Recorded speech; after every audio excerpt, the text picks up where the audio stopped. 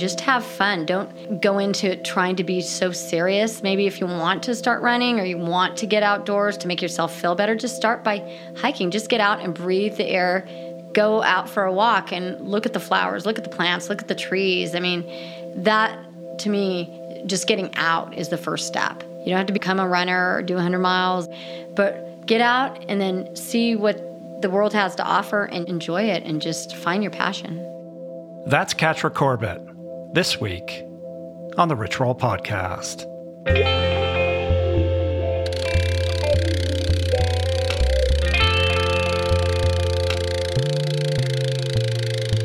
The Rich Roll Podcast. Hey everybody, how you guys doing? My name is Rich Roll. I'm your host. Welcome back to the show, to the podcast, to my podcast. Great to see you. And just because that is a figurative and non-literal statement does not make it untrue. Real quick up top, we're coming down to the wire on my charity water campaign to help bring clean water to those most in need. Right now, we're at about $44,000 raised, which is amazing. It's awesome. Thank you. But again, we can do better. Come on, people. 'Tis the giving season. It's all, of course, tax deductible, and every penny is meaningful. So to learn more and to donate, go to mycharitywater.org/richroll. Did I mention I've got ultrarunner extraordinaire Catra Corbett, the one and only Dirt Diva, coming up? She's definitely one of the most colorful athletes I've ever met. I mean, they really broke the mold with this one. She's super cool. She's got this huge personality that perfectly matches her colorful punk rock goth looks. She's lathered in tattoos. Her hair and her running outfits are all kinds of wild and unique. She trains with her little dog TruMan, who wears goggles. I mean, it's all kind of nutty, but do not be deceived, you guys, because she is an absolute beast on the trails with over 250 ultras under her belt, including being the first American woman to run over 100 miles or more on more than 100 occasions. I think she's now at about 137 100-milers, but who knows? I can't keep up. You might recall Catra from the book Born to Run as the kaleidoscopically tattooed woman who ran the 212-mile John Muir Trail all the way from Yosemite to Mount Whitney. And when she got to the end of the trail, she turned around and ran back for a total of 425 miles, for which she holds the fastest known time, the FKT, completing it in just over 12 days. Unbelievable. She also holds the FKT for the Muir Ramble run, where she clocked 324 miles in 7 days. Wrap your head around that. And most recently, now at 53 years of age, she completed 3 back-to-back 200-mile races, the oldest woman to win the Triple Crown of 200s, the Bigfoot 200, the Tahoe 200, and the Moab 240. And she did it in just 10 weeks, which she celebrated by then running the Javelina 100 just 11 days later, dressed as the Mad Hatter, I might add, because of course she's Catra.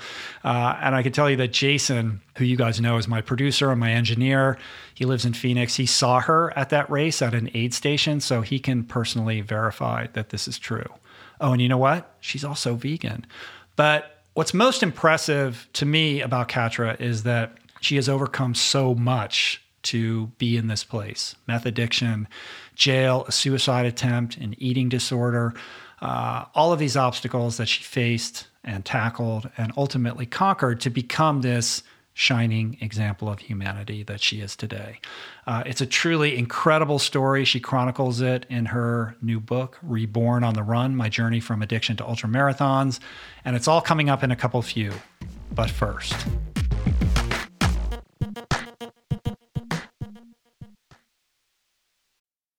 hey everybody, like me, Inside Tracker wants to help you start the new year right. So they're thrilled to help support the Living Proof Challenge, the no-cost, science-based habit-building program designed by my well-being wizard brother Simon Hill to specifically up-level the most important biomarkers that drive health span, that drive disease prevention, physical fitness, and mental well-being, courtesy of a doable, evidence-based 12-week program elaborated upon in length in my conversation with Simon that dropped January 1. That's RRP 804. If you listen to that episode, then you know the program entails comprehensive blood testing at both the commencement and conclusion of the challenge. And nobody handles blood testing better than Inside Tracker, who are graciously encouraging everyone to join the no-cost challenge by offering a 25% off discount on Inside Tracker tests. To unlock the discount and learn more about this challenge, visit theproof.com/livingproof. We're brought to you today by Momentous. Over the last 16 years, I can safely say that I have tried almost every single plant-based protein out there. And I can tell you that most of them are highly processed with tons of additives, and or they taste terrible, they're not third-party tested, or simply just don't hit the nutritional bullseye with a legit science-supported formula with the appropriate amino acid profile that promotes optimal nutrient absorption, which is all just a long way of saying how enthusiastic I was to be introduced to Momentous's 100% plant-based protein, which solves for all of the above and then some with a precise blend of pea and rice proteins, which yields a complete amino acid profile, tastes great, and has become my go-to to ensure my body is supplied with energy for proper recovery and function. Momentous products are simply the best in the industry, which is why they're used by over 90% of NFL teams, by Olympians, Tour de France champs, and world-class athletes across every sport. With all the BS in the supplement world, I trust Momentous's industry-leading quality standards and quality. Try Momentous for yourself by going to livemomentous.com/richroll for 20% off plant-based protein and all of their top-of-the-line products. That's livemomentous.com/richroll for 20% off. We're brought to you today by a very exciting brand new sponsor, Go Brewing. I am sober. I don't drink. And I devoted so many episodes of this podcast to the unreal benefits of an alcohol-free lifestyle. Why? Because even if you don't have issues with booze and suds, no amount of alcohol is good for you. At a minimum, it wreaks havoc on your sleep and produces a hangover that destroys your energy, your mood, and your focus. At worst, it turns your whole life upside down. But no longer does that mean you have to break up with your favorite brew, because my pals at Go Brewing are making all your favorite brews, minus the alcohol, fewer calories, and more productive tomorrows. It's not every day that I get the privilege to witness the inception of a company collaborating with our podcast, but that's exactly what happened with Go Brewing. I'm going to tell you this story. A few years back, I spoke at this event in Illinois, fittingly named Go. And it turns out that very day catalyzed Joe, the founder, to start his own NA beer company, Go Brewing. I had no idea about any of this until I bumped into Joe at Jesse Itzler's Running Man event the other month in Georgia. And he shared this story with me. I savored his fare in all its varieties and deeply moved by the mission and what he shared with me, and just impressed with the insane taste and quality of his alcohol-free concoctions, I wanted to help share the discovery. Made with natural ingredients faithful to traditional beer styles, Go Brewing has an impressive lineup of delicious, small-batch, craft, alcohol-free brews, all without added sugar or artificial processing. My favorite is their double IPA, Not Just Another Story, but basically you just really can't go wrong because everything they make is brewed to perfection, worthy of trying yourself, which you can now do at gobrewing.com. That's gobrewing.com and use the code RICHROLL for 15% off your first purchase. All right, Catra Corbett. So if Ross Edgley is the real-life Aquaman, then I nominate Catra as a real-life Wonder Woman. What do we talk about? Well, we talk about her incredible journey from meth-addicted cosmetologist to becoming a world-class vegan ultra-running phenom. Of course, that goes without saying. But we also go into the how and the why behind it all. We cover the dark world of her goth scene days, a world in which she was in this revolving cycle of drugs and sexual abuse, emotional abuse, jail time, both of her parents passing away, an eating disorder that she battled, and how she took all of these obstacles, confronted them, and ultimately overcame them to transform her life in recovery. We discuss what drives her unbelievable motivation to push herself well into her 50s, And we talk about how she does it as a vegan, a lifestyle that she adopted 15 years ago. Don't worry, there's plenty of talk about TruMan, her constant canine companion on the trails as well. I love this woman, now 24 years sober. She's just getting started. She's got such a positive attitude and this amazing zest for life. So with that, I give you the one and only Dirt Diva. All right, Catra, so nice to meet you. Great meeting you too. Thank you for coming over here. I've been looking forward to meeting you for a very long time. Consider myself a big fan and a loyal, longtime follower. You're amazing, and your story is just insane. The things that you've been able to do and what you've had to overcome to be this incredible person that you are. So I'm excited to explore it with you. Thank you. So the latest thing that you just did was you conquered these 3 200s, right, in a row? Yes. 3 200s within 10 weeks. Within 10 weeks. Yep, 650 plus miles of racing. So 3, they're not looped, short loop courses. These are mountainous courses. So the first one was Bigfoot 200 in Washington, which was very, very technical around Mount St. Helens, a huge loop. Crazy conditions, very, very rugged. Like you were out there, and so you had to make sure that you carried enough gear for 20 miles in between, up to 10 hours by yourself. And then the second one was Tahoe 200, which I had done before. And that one, in dusty, dirty Rubicon Trail, lots of climbing, hot, conditions. And this last one was in Moab, and it was 240 miles, and it actually got extended because there was so much snow up in the higher elevations where we were supposed to go at 10.5 that she couldn't send us up there. It would have been up to our crotches, and so 9,000, but we still had like a good 7 to 10 miles of snow to deal with. Wow. So freezing cold too. So yeah, it ended up being like 3 or 4 miles longer or something like that. Yeah, it ended up being 243 miles. Right. So it was actually 5 because it was 238. How much time in between these 200s?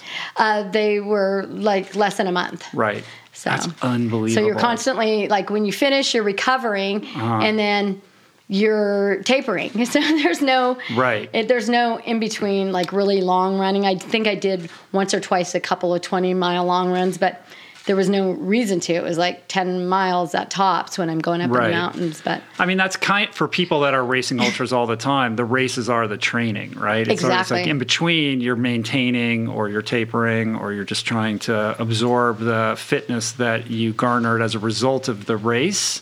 Yep.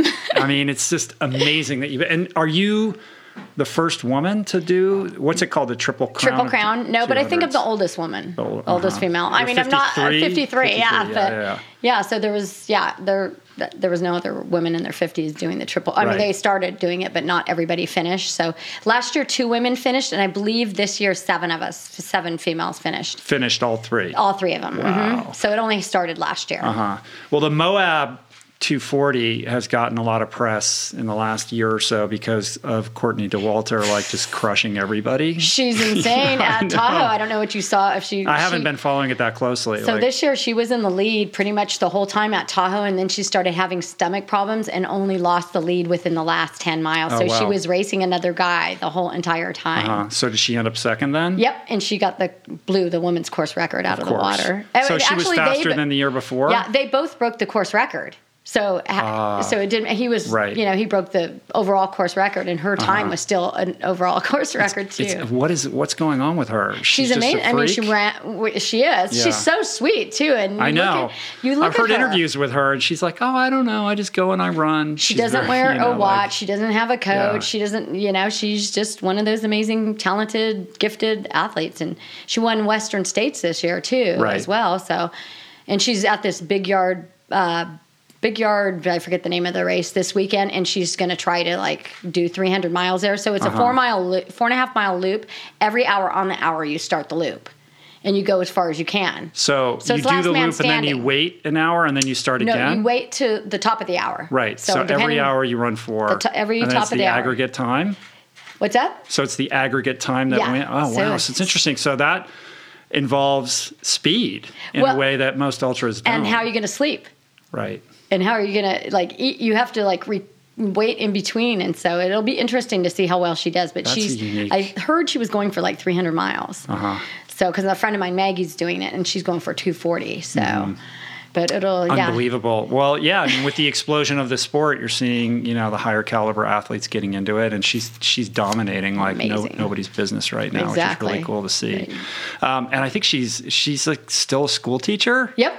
Like it's like she should be like somebody should just pay her, you know, a lot of money for her to you know do what, like you know, with our sport though, there's not. I know. It's like not very many people make money. I mean, you make money promoting product, and that's what I'm doing a lot of now since I've been around for so long, and then I have my book out. So, you know, people pay you to use their products and to promote it if you like it. So, Well, your resume is insane. Like, I can't even keep, you've done so many races, it's impossible to, it's not like we can go race by race through this. Like, I mean, all right, let's see. Over 100 milers. Yep. The first U.S. woman to do that. Only 4 people have run over 100 No, there's a lot now. miles. So there is. Okay, so that's outdated. So there's probably like 10 or 12 now. Yeah, there's at least 4 women now. 250 plus ultras. Yep. Is that correct? Mm-hmm. What else? The I've Triple done a lot Crown of solo 200s, stuff. 260 marathons, 137 100 milers, numerous records. The big thing that you did though was record. You recorded the fastest known time for the Muir Ramble. The Muir Ramble, right? 310 miles in 7 days. And it was actually 324 miles. Right. And you went longer. Did you get lost or what happened? It's just a lot of route finding. The people that wrote the guidebook, they haven't been out on that course in ages. They did it in 2006. So after we finished it, I told them, because nobody had run it. And they were like, oh, you know, there had been fires in the area. And so a lot of it's not super sections well marked. So we gave her like the beta, like I'm like, you need to change it on your website or, you know, so if anybody else goes out there. And I actually met another woman doing it when I was out there. She saw a vehicle that said Muir Ramble route, Dirt Diva, Catra. And so her and her partner were driving by because they were going to go camp that night because she was doing so many miles a day. And they pull up and they said, who's doing the Muir Ramble route? And then I was like, oh, I am. And she was like, really? She goes, I am too. And I said, yeah, I'm running it. I'm going for the fastest time. So did you run together? No, she wasn't running it. She was walking it. She was from San Francisco, and she started where she lived because it starts in San Francisco, and you take the ferry to Oakland, and that's when you start your journey, the way he went. And she was just doing like 15 miles a day. So, and she was a school teacher and just something to do and to talk about in school, and she went back. So, so yeah, so I met her, and there's been people that have biked it, and there was only about 3 people that have hiked it. So I was like, because like I'd never heard of the Ramble. Like, so what is it? Why is it so obscure? So the route is actually the route that John Muir, when he arrived in the United States in California, he decided I wanted to go to Yosemite. And the way that everybody was going, they were going through like Merced or Sacramento and taking wagons and this, that, and the other. But he goes, I want to go to the wild way, the way that people aren't going to see all things wild. So he asked somebody which direction is the wild way, and they said, what? And he said, I don't want to go where the people are. So he started walking when he arrived in Oakland and started kind of along the bay, kind of where I live. And I actually used my house as like one night sleep station. And so, yeah, he just went along this route and came in Yosemite through like the back way, not the traditional way. And so there's a lot of old roads that I was on that are, you still see pieces of pavement coming through, but now they're like totally abandoned. Nobody uses these. And I was like really cool being on there because, you know, he was on these roads too. Right. So they made the course as close as possible to the original way he walked. Of course, you can't go on the freeway. And there was a couple places where you were going up fire roads which were gnarly. Right. Like straight up and straight down, straight up and straight down. But they didn't want to put you on the freeway, of course. And this is different from the John Muir Trail. I've done that. I have the yo-yo record. The big thing is the yo-yo record that blows people's minds. 420. Nobody's attempted to break it after all these years. Really? Yeah.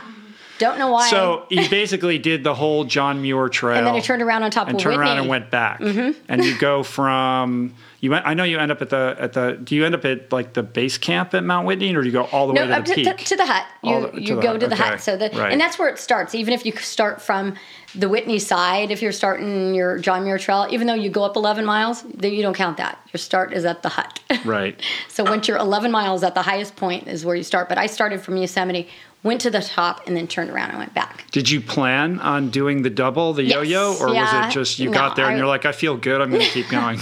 I know. And Born to Run. He acts like I just like made up I was going to turn around. I'm like, who does that? Because that's how I first became familiar with you, like through Born to Run, which I read before I got into this whole world, and that kind of put you on the map and made a lot of people. And aware it was before all of our social media too, so like.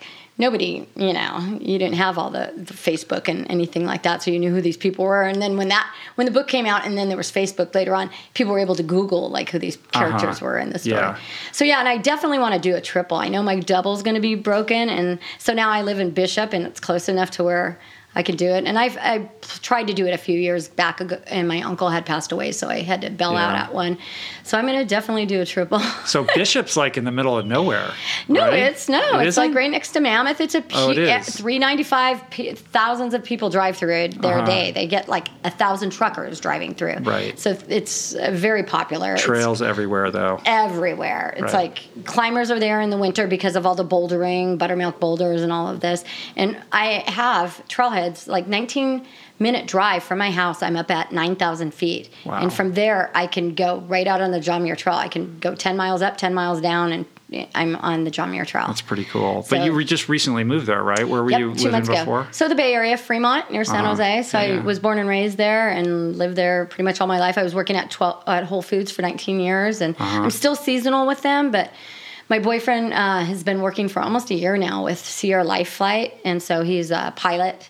Not a helicopter, but airplane. And so when you live on the east side of the Sierras, ambulances can't get you to a hospital fast enough. So that's why we have ambulance airplanes. Oh, I see. That's interesting. So he's a pilot. Yeah. So because we're 4 hours, 3.5 to 4 hours from Reno, and then 4 hours from LA. So those are your closest major hospitals. I mean, we have a hospital in Mammoth and we have a hospital in Bishop, but if you need any significant anything, he's the dude. He's the dude. He comes and gets you. Yep. Yeah. And are you able to like make all this work on sponsor relations? Like, can you make a living doing this? How does that work? No. You can't. That's a shame. You should be able to. Well, with my book, I'm hoping to make some money on that, and speaking and stuff like that will definitely help. And I am. I mean, with a lot of my sponsors, it's like they give you discount codes, and the more you sell, if people are going through your avenues and buying stuff, you get money. So I'm actually making money. Quite a bit of money. Yeah, I got it. I guess I could live on it. I mean, my boyfriend. Depends on how you want to live. If I lived by myself, I'd be living on the street. So no. Well, I want to drill into the details of the racing and the training and how you live your life and all of that. But I want to go back to the beginning because what got you here is so bananas. Yes. So you're born and raised in Fremont. Yes. And give me a little taste of your childhood. So I was such a girly girl. Didn't even like getting dirt on me. Always in dresses and patent leather, little shiny shoes. And so I loved dance. That was my thing when I was growing up. I loved taking dance lessons, tap dance, things like that. And my parents always thought I was very quiet.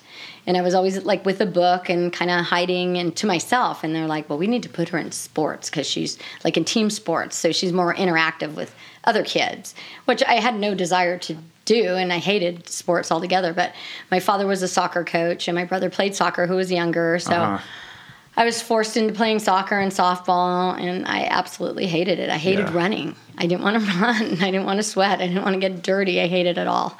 I just wanted to take dance lessons, but my parents felt this need to put me in these other sports. And were you always like an extrovert? Like were you in high school? Like who'd you hang out with? Yeah, like no. That's a whole nother thing. You weren't like rocking the crazy looks from the get-go? No, not when I was a little kid. But no, once I hit junior high school, that's when I started changing. And then I started using drugs and drinking and things like that. I had 2 older sisters, so I always was kind of with the older crowd, hanging out with their friends. But yeah, we moved when I was going into junior high school, so I just kind of got into it with the wrong crowd, like right off the bat, the kids that I met, and so started smoking. And what was going on at home that you think led you to that? Nothing of that. My parents were great. Yeah, there was nothing going on there. My father was the president of Fremont City Soccer. I mean, my brother played sports. And I just was doing my own thing. Right. Yeah. My sister had gotten married. Wild streak that you had to explore. It was coming out. I was coming into my own. Instead of my 2 older sisters were gone now, so I'm like my own person instead of the shadow. So junior high, that started happening? Yep. So started going out to discos, dance clubs, that whole thing. And was it just booze at that time? Yeah, or? pretty much, smoking cigarettes and smoking pot once in a while, and mostly drinking and just going, like I said, to discos back then. Yeah. When I was soccer dad probably wasn't too happy about that. Well, he was in his own thing with my brother and the sports, and I was playing soccer at the time too. Right. So it wasn't until I got into junior high school that I was just like, this is what I want to do. And my father passed away when I was 17. And so that just put me like getting crazier. Right. Because my mom now had to deal with me and my brother. My sisters were already older and they were married and had their own families. And so my brother was with my father when my father died. So then my brother, how did he die? He didn't take it very well. And he ended up going into recovery when he was like 15, because he watched my father die, tried to save my father from having a massive heart attack at 49 years old. Yeah, and it was like he was healthy. He ran, but he smoked, and he had quit smoking, but he ate meat and stuff like that. But it's not genetic. His parents lived till their 90s. So, but yeah. So that set your brother off on That set my brother off, kind of set me off. Bit. And then my mom was trying to focus on my brother, and I was just going off on my own, and then decided not to go to school. And my mom's like, you need to do something, because you can't just not go to school. You need to pick something you want to do. So I went to cosmetology school.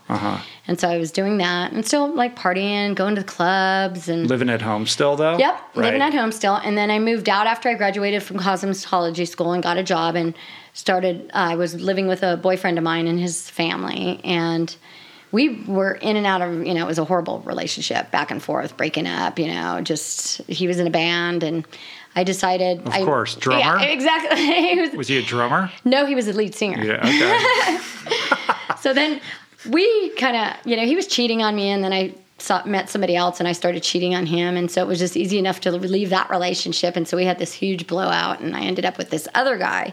And this is not when I was on drugs. I was just drinking a lot, and drinking a lot, getting drunk, when I'd go out. And so this other guy was a speed dealer. And at the time, I didn't know that, because all my friends were like, don't tell her that you do that. And I would notice people coming in and out of the house and leaving, and and then finally one night we were going to LA to go to a goth club, because I was really big in the goth scene at this point.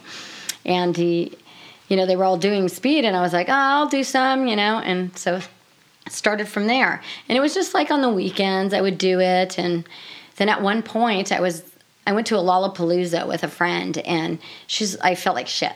She's like, just do some more. And I'm like, no, I only like to do it on the weekends. And she goes, you'll feel better. And I was like, okay, so I'll do it. So that moment was the turning point for me to be like a major addict with it. So when you say speed, are you talking about meth? Meth, yeah. So smoking meth or no, I wasn't snorting it. Yeah. And my boyfriend at the time was shooting it up, but I didn't even. I pretended like I didn't know. Yeah. You knew. Because I wanted my drugs. I didn't care what he was doing. Tried to pretend like it was. Yeah. In fact, I was so into the drugs that I would pretend that I was buying it for somebody else and use my own money to buy more from him. He gave me so much a day, but then I was doing my amount that he was giving me and buying more from him. Right. Wow. I know. And at the time, were you partying in Fremont, or were you going into San Francisco? Yeah, I was in San Francisco and San Jose. What clubs were you just going all to? The goth clubs that are there, Drug Six. I mean, they just had all these funky names. So what was it about the goth scene I just loved it. Connected with? Yeah, I just loved the music. What's that world like? I don't know anything about that. Very, dark, negative. Yeah, depressing. A lot of brooding. Yeah. Very depressing. Yeah. And I used to drive to LA a lot, because we'd be awake all night. A lot of The Cure. Yeah. But those guys never even did drugs. No, I know. So it's like you look at these bands. But my boyfriend was in a band at the time, so he was the lead singer for a band, and What was it called? His band was called Flesh a Go-Go, and they were opening for. God, I'm trying to remember. They opened for My Life with the Thrill Kill Kult a few times, and so, it was all that industrial kind of goth music. Yeah. So. And what was the experience like of doing meth for the first time? Like, it was like doing a bunch of coffee, just and it was like I felt like I conquered the world, like. When you do it, you're like, just chatty, like how I am now. Like confidence. Yes. Good energy. Yeah. And then you just want to keep doing it, right? Like you stay up for 3 days or whatever. You get super creative. I'm like, I'm going to make stuff and get crafty and make all the... I was always making clean your house and things like that. I was making outfits, like killer outfits. People were just like so impressed with like what I was whipping up. And I didn't know anything about anything, and just started sewing and making really cool outfits. I always wanted to have the coolest outfit on in the club, so that was my thing. And what's the coming down?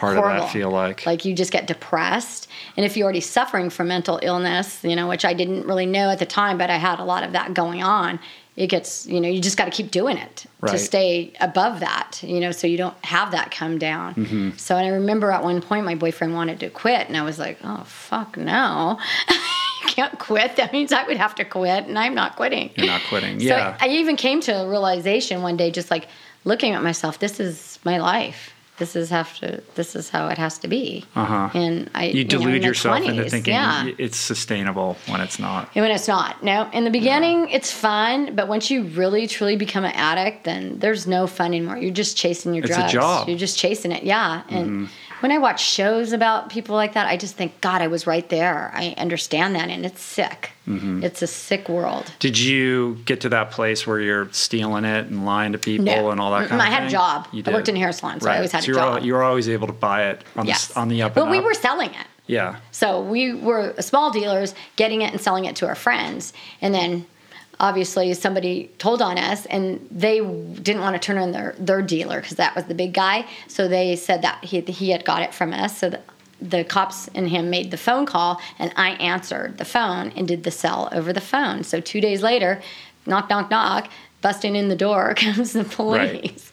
And that becomes like your moment of reckoning, like your bottom with the whole thing. Going to jail was scary. I want to work my way up to that, but I'm still, I want to know more about this phase of your life. Like when you when I was doing a little bit of research and due diligence on you, I mean, there's a lot of, it paints this picture of a tremendous amount of chaos. There's there's incidents of sexual abuse, emotional abuse, a string of very unhealthy abusive relationships. There's eating disorders thrown into there. There's OCD.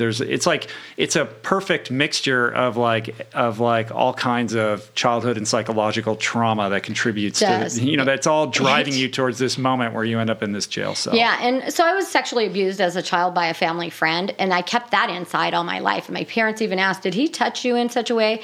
And when you're a little kid and somebody tells you, and you respect them and look up to them, like, you better not say anything, something bad's going to happen to you.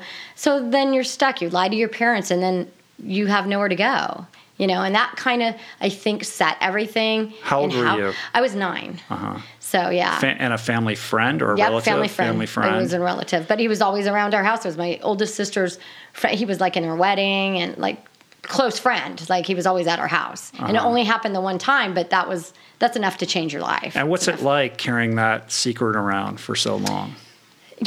Shame. You're scared and as you get older, it's just it comes up. You think about it. Trauma comes up in life. And I just remember when I got clean and sober, and when I finally was able to tell my mom was the first time in my life I felt so at ease.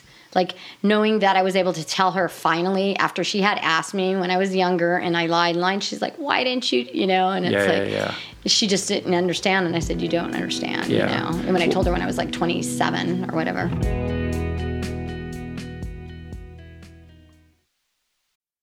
We're brought to you today by Birch. If you're serious about optimizing your sleep, listen up. I've spent countless hours researching and testing various methods to improve my nightly shut-eye, and I can confidently say that it all starts with a good foundation. And if your bed is old, if it's uncomfortable, lumpy, then your sleep inevitably is going to be impacted. So it's important to invest in a quality mattress, one that's insanely comfortable, that's organic, sustainably made, and that, my friends, is a Birch mattress. Fair Trade and Rainforest Alliance certified with the finest quality organic natural materials like organic fair trade cotton. Birch mattresses are made with none of the toxic chemicals and off-gassing produced by most major brands. Kind of important not to be breathing that for a third of your life, I'd say. Plus, it's super luxurious. I've been sleeping on Birch for about 5 years, and I'd say it's the perfect ratio of soft to supportive. And the craftsmanship is just next level. I've got one in every room of my house. I love it. Pretty sure you will too. And right now, Birch is giving 20% off all mattresses and 2 free EcoRest pillows at birchliving.com/richroll. That's 20% off and 2 free EcoRest pillows. Sleep better with Birch. We're brought to you today by Seed.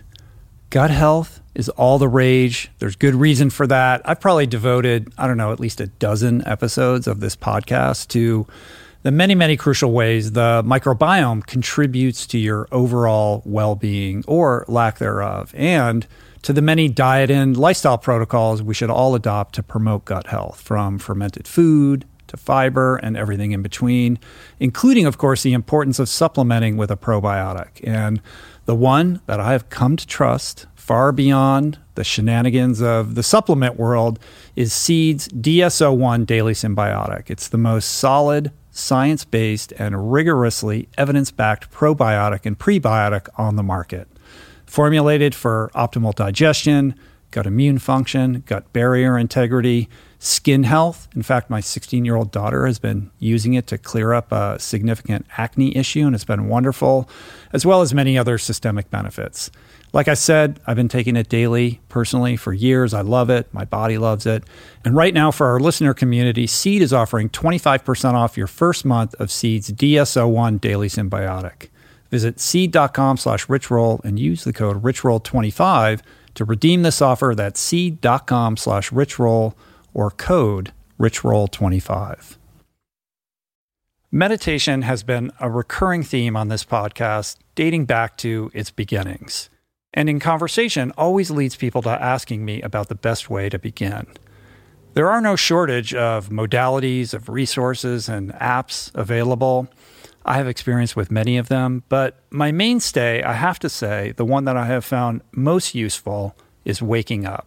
It's this unique treasure trove of wisdom that has become so important to my daily routine that the app finds itself right in the dock of my phone for immediate fingertip access.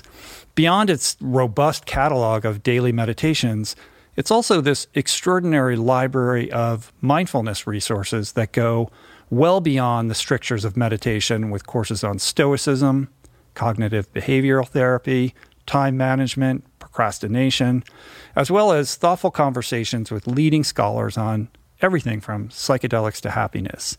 It really is one of the most worthy investments you can make in yourself. And listeners of the show can get 30 days to try Waking Up for free. Plus, you'll save $30 on the in-app price. If price is a concern, Waking Up offers the app for free, astonishingly for anyone who can't afford it. You can find the links on their website to get a full scholarship right now. Just go to wakingup.com/richroll to start your free month today. That's wakingup.com/richroll. You've been sober for 25 years? 24 now, years. Going to be 25 years right. in June 24th, so I have to do something really big for that. So 96? 94. 94. Oh, 94. Wow. Yeah, long time. But what is when you, now with perspective and that much time clean and sober, when you look back on that incident of sexual abuse, how do you think about how that fueled your using? What is the relationship between hiding the drug stuff, use and also seeking out, the sort of expression of unhealthy, behaviors as a result of harboring that shame and feeling like you can't tell anyone about it. So it was a constant hiding it. So if I drank and I was going to be with somebody and had a boyfriend and had to have sex, it's if you're drunk or you're not aware of what's going on, it somehow feels better. Mm-hmm. You're not, thinking about what happened to you. Because you must have had intimacy issues, you not trusting people all the time, all that kind of thing too. All my life. You still, yeah. Not now, no. Yeah. No, my boyfriend's so awesome. Uh-huh. No, as an adult, I'm if people, I was married and he cheated on me. Uh-huh. So I'm if people are going to cheat, they're going to cheat. They got an issue with themselves. If they can't just say, hey, I don't want to be with you anymore, that's perfectly fine. I'm a big girl. I can accept it. But but because of his alcohol and drug abuse and whatever, that's... Well, it's weird how childhood trauma manifests itself later in life through the repetition of the pattern. You suffer this trauma and you would think psychologically you would do everything in your power to move away from that type of social dynamic. but you seek it out because for whatever bizarre reason, there's a strange comfort in that or a familiarity. I think so too. Just like I said, when I was marrying my ex-husband, he's nice. I mean, I don't want to say anything bad about him, but he wasn't for me. But he smoked pot and he drank a lot. It's like, why would I go with somebody like that? Why would I marry somebody like that? People were in shock. I mean, I met him in Yosemite. He was a climber, and he just had this personality, like charming, fun, and it was right after my mom had passed away. And it just like, I connected with him. I just thought he was like so fun and this, that, and the other. And 24 days later, I married him. Right. So, and I was clean and sober. There was nothing wrong with me. And then how long have you been sober at that point? Well, that was in 2002, so I got sober in 1994. Yeah. So I just wanted to save him, I guess. I mean, I don't know. Yeah, it's something like in the unconscious mind that attracts you to that person, and often those negative behavior patterns aren't necessarily manifest originally. Like you're just like, oh, they're awesome. Like they're nothing like that other person that I'm trying to get away with. And then you're 6 months in and you're like, oh, they're exactly like that person. He was definitely a different person. And then he progressively, I mean, if he was not living in Yosemite and climbing, he was like just drinking and getting drunk and he couldn't stand being like controlled in a controlled environment. He needed to be climbing. Yeah. He was a dirtbag. He needed to be in the dirt. Right. And if you have an eating disorder, meth is awesome. Oh yeah. Right. But my eating disorder really came up big time after I got clean and sober. Cause just trying to find some control in something, and it like I became vegan, and it was just like that was a good excuse to why I was getting really thin. And so that went on for a few more years. I mean, all my life pretty much, it's like the pictures in the magazines, as all of us women know, like growing up, it's like you have this image of somebody, which is not true, because I have friends that are models and they don't look like those pictures except for when there's a picture of them. It's like there's so much airbrushing and things going on. And I like that nowadays they're using more normal people, average people, so we don't have to show our young girls like this is how you should look when it's fake, It's changing, but there's, a lot of it is the same. Exactly. And I think that speaks to something that I see a lot of, which is if you're an addict, an alcoholic, or you have some kind of unhealthy predisposition, you can latch on to a seemingly healthy thing like I'm going to be a raw vegan or I'm going to be an ultra runner or pick, behavior X, and you can shade your unhealthy behavior under the umbrella of something that people will socially approve of. When your relationship to that thing is very unhealthy. Yeah. Right. So there's tons of people in recovery and ultra running. There's a reason for that. Exactly. You know what I mean? Like you can be very addictive in your training, and that's been something that I've had to, evolve into. Like, what is my relationship with this? Am I hiding? Is this making me a better person, or am I just using this as an outlet because I can't use drugs and alcohol anymore? Well, we kind of need something to take the place. We do, and it is healthy, healthier, but it can become unhealthy when it rules your life. And you can be a raw vegan when it's really not about that. It's because you have an eating disorder, and this is a good way to like tell everybody that you're doing something good for yourself when you're actually not. Yeah. And so how do you what is your sort of history with all of that then? So, the eating disorder was early on when I was running. So it just made sense. Like, oh, she's getting skinnier because I was already thin, and then you stop doing drugs and you start gaining. I was normal weight. It wasn't like I was overweight. And then I started running and I became vegan at the same time. So then I realized I can control this. I was eating like 2 apples a day. It was like ridiculous. That's how controlling I was with what I was eating, and I wouldn't eat in front of people. And my mom's like, 2 apples a day. And how much are you running? At that time, it was early on, but I was still running like 80 miles a week. Yeah. Right. So on 2 apples a day. Exactly. Yeah. I lived on apples. That's the Christian Bale diet from that movie, The Machinist, where he got down to like 100 pounds. Yeah. Well, if you want to get really thin. And then I got to a point where I was exercising so much, so I was rollerblading to the gym one day and rollerblading back, and it was like 100 degrees out, and I like passed out when I got home, and my mom's like, "What the hell is wrong with you?" Right. And I was like rollerblading, working out in the gym, and I was like, "I don't know." And she's like, "Yeah, that's not good." So I went to the doctors, and she was like, "Do you have an eating disorder?" And I'm like, "No, I'm vegan." Right. So I always use that. Yeah, that's exactly what I'm talking about. And it wasn't until I started training for ultras that I actually met a guy on the trail, and he's like, I was saying how I was going to do a 100-miler, and he goes, you can't do a 100-miler. He goes, you're too thin. And I was like, what? And it's dawned on me at that point that, like, maybe there is something going on. And I had went to the doctors, and they saw, like, I had a heart murmur, and I felt like I was going to have a heart attack at some point. And then I'm like thinking about my dad. I'm like, shit, I'm going to die, And so I kind of changed it and started reading more nutritional stuff, like about nutrition and supplements, and having a different relationship with food, like eating and taking supplements that were going to nourish my body without eating the junk, but still eating a ton more calories that I was eating instead of apples and a few things, and eating more stuff like, quinoa, and adding other things. And I changed it. I helped myself. And I did do a lot of reading up on it, like anorexia and stuff. And back then I was really self-help, early on in recovery, reading every book I could. And I thought, yeah, this is going to take me out. Like the drugs took me out, and just reading people's stories and books. I had gotten a couple of books, and I was just like, yeah, I don't want this. What were the books? I don't even remember the name of them, but it was a woman. 2 of them were by women that wrote about their times of anorexia and stuff. It was in Barnes and Nobles. I just happened to be looking and got books on eating disorders. All right, so you make this meth sale over the phone, and you get busted, and you end up in jail. That was scary. Yeah. Was it just, how long were you in jail for? Like less than 2 days, but I was in overnight, which I didn't think. The cop told me, oh, you won't be in overnight. And so when I'm going in and I'm going through the process, and you're sitting like in a lobby, I've never been to jail, so I was just thinking all bars in this, but it was like a waiting room at the airport or something. And this is just from what I can remember in my mind. It was a women's correctional facility in Milpitas. So it was called Elmwood. And so in San Jose is where they took the men to that jail, and then Elmwood was for the females. And so there was a lot of interesting people in there. Just remember, here's me all gothed out, and just going in through the whole process, and where they strip you down and just they treat you like shit. Because you're a criminal, I guess, in their eyes. And I'm just like, I'm not supposed to be here, really.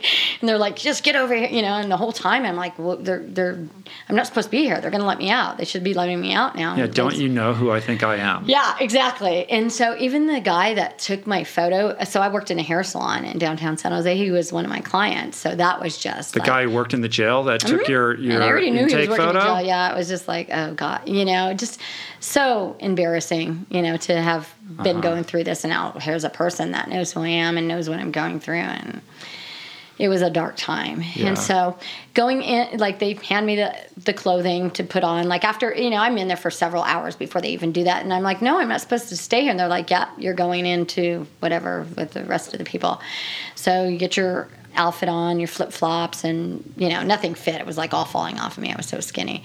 And march us all in, and, and I remember the cop telling me, he goes, if you do get in there, I'll make sure that they put you in a cell by yourself. So I did end up in a cell by myself. And so when I went into the, and I'm crying, I'm just like, I don't belong here. And there's like, it's like a mirror. It's not really a mirror. It's a piece of sheet metal, because they don't want you to cut yourself or cut somebody with them breaking a mirror. And so I'm just looking at myself in this thing and thinking, what am I doing here? How did I get here? This is, my whole life I'm just thinking, oh my God, this is not who I am.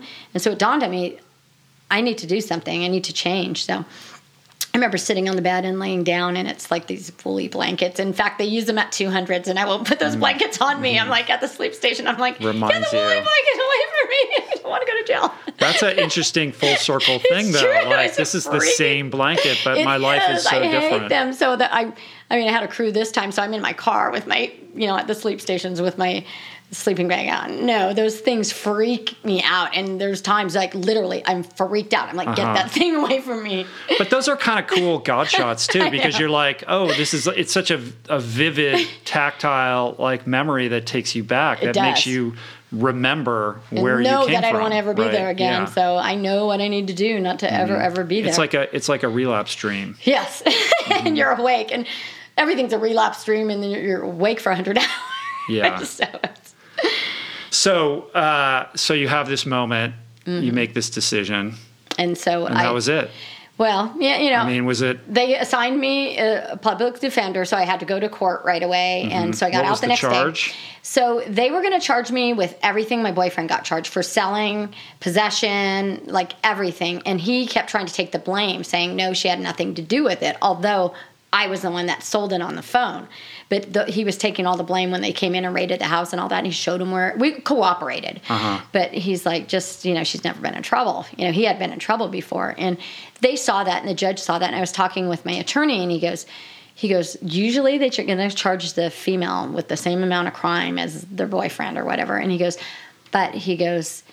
he might be nice to you, and we'll see. You have a job, you've never been in trouble. So with that, he went in front of them and said, you know, she has a job, she'll go into drug diversion, she'll go to meetings. And so then he said, okay, let's put her into an outpatient program, go to NA and AA every day, either one of them, and get the paper signed. And I was checking back every 2 weeks. And so I was going, and this went on for 3 months to 6 months, and then I was off a drug diversion after 6 months with no record. They let all of that go. Oh, good. So no felony charge. No, yeah. And they didn't try to roll you into, you know, trying to get somebody above you, like try to cut a deal, like tell us. Well, no. See, that's why the guy that turned us in, he pretended like we were the bigwigs.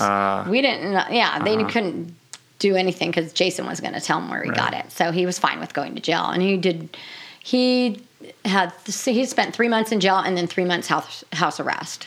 So, and he got his thing wherever they wipe your slate clean years later. I mean, he's been clean and sober for all these years too. So yeah. So court ordered to NA and AA. Yep. How was that? Interesting. You know, I was in downtown San Jose, so there was a lot of ex-gang members in my meetings, and I would get that court card signed. Yeah, but I just was like feeling like I did nothing. You know, what I got arrested for was nothing compared to what these people see on a daily basis and how they were raised. And, you know, but they're in recovery too and trying to better themselves. But I was just like, my God, I can't even talk because I'm just like this white chick that, so what? She got, you know, she's hanging out in the clubs and she got arrested. Like my story didn't matter. And so did you embrace or accept the fact that you were an addict or an alcoholic or just somebody who got in trouble? No. I knew I was. And what's the relationship between the meth and the booze? Like, I stopped actually really drinking after I stopped drinking pretty much when I started doing meth because you don't really get drunk anyways, and I'd rather do the meth. No, unless you want to go to sleep. So, but then after I did get arrested, I was drinking for a little bit, couple months after that, until they were like, "No, you're not supposed to drink at all either."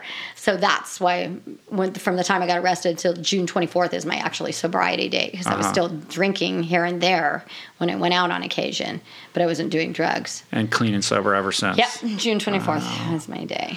But like, AA is not really your thing, right? No, you know, I appreciate that people that helps him. My brother goes to AA. He's been off and on for years, back and forth into recovery. Now he's been in it for a long time, and it's a great tool. I would say I think that's the main thing of starting my recovery was that. But then going to therapy really helped me more because I felt like I just had deeper issues, and it's hard for me to sit around and just listen to the same stories over and over when I just want to move forward in life.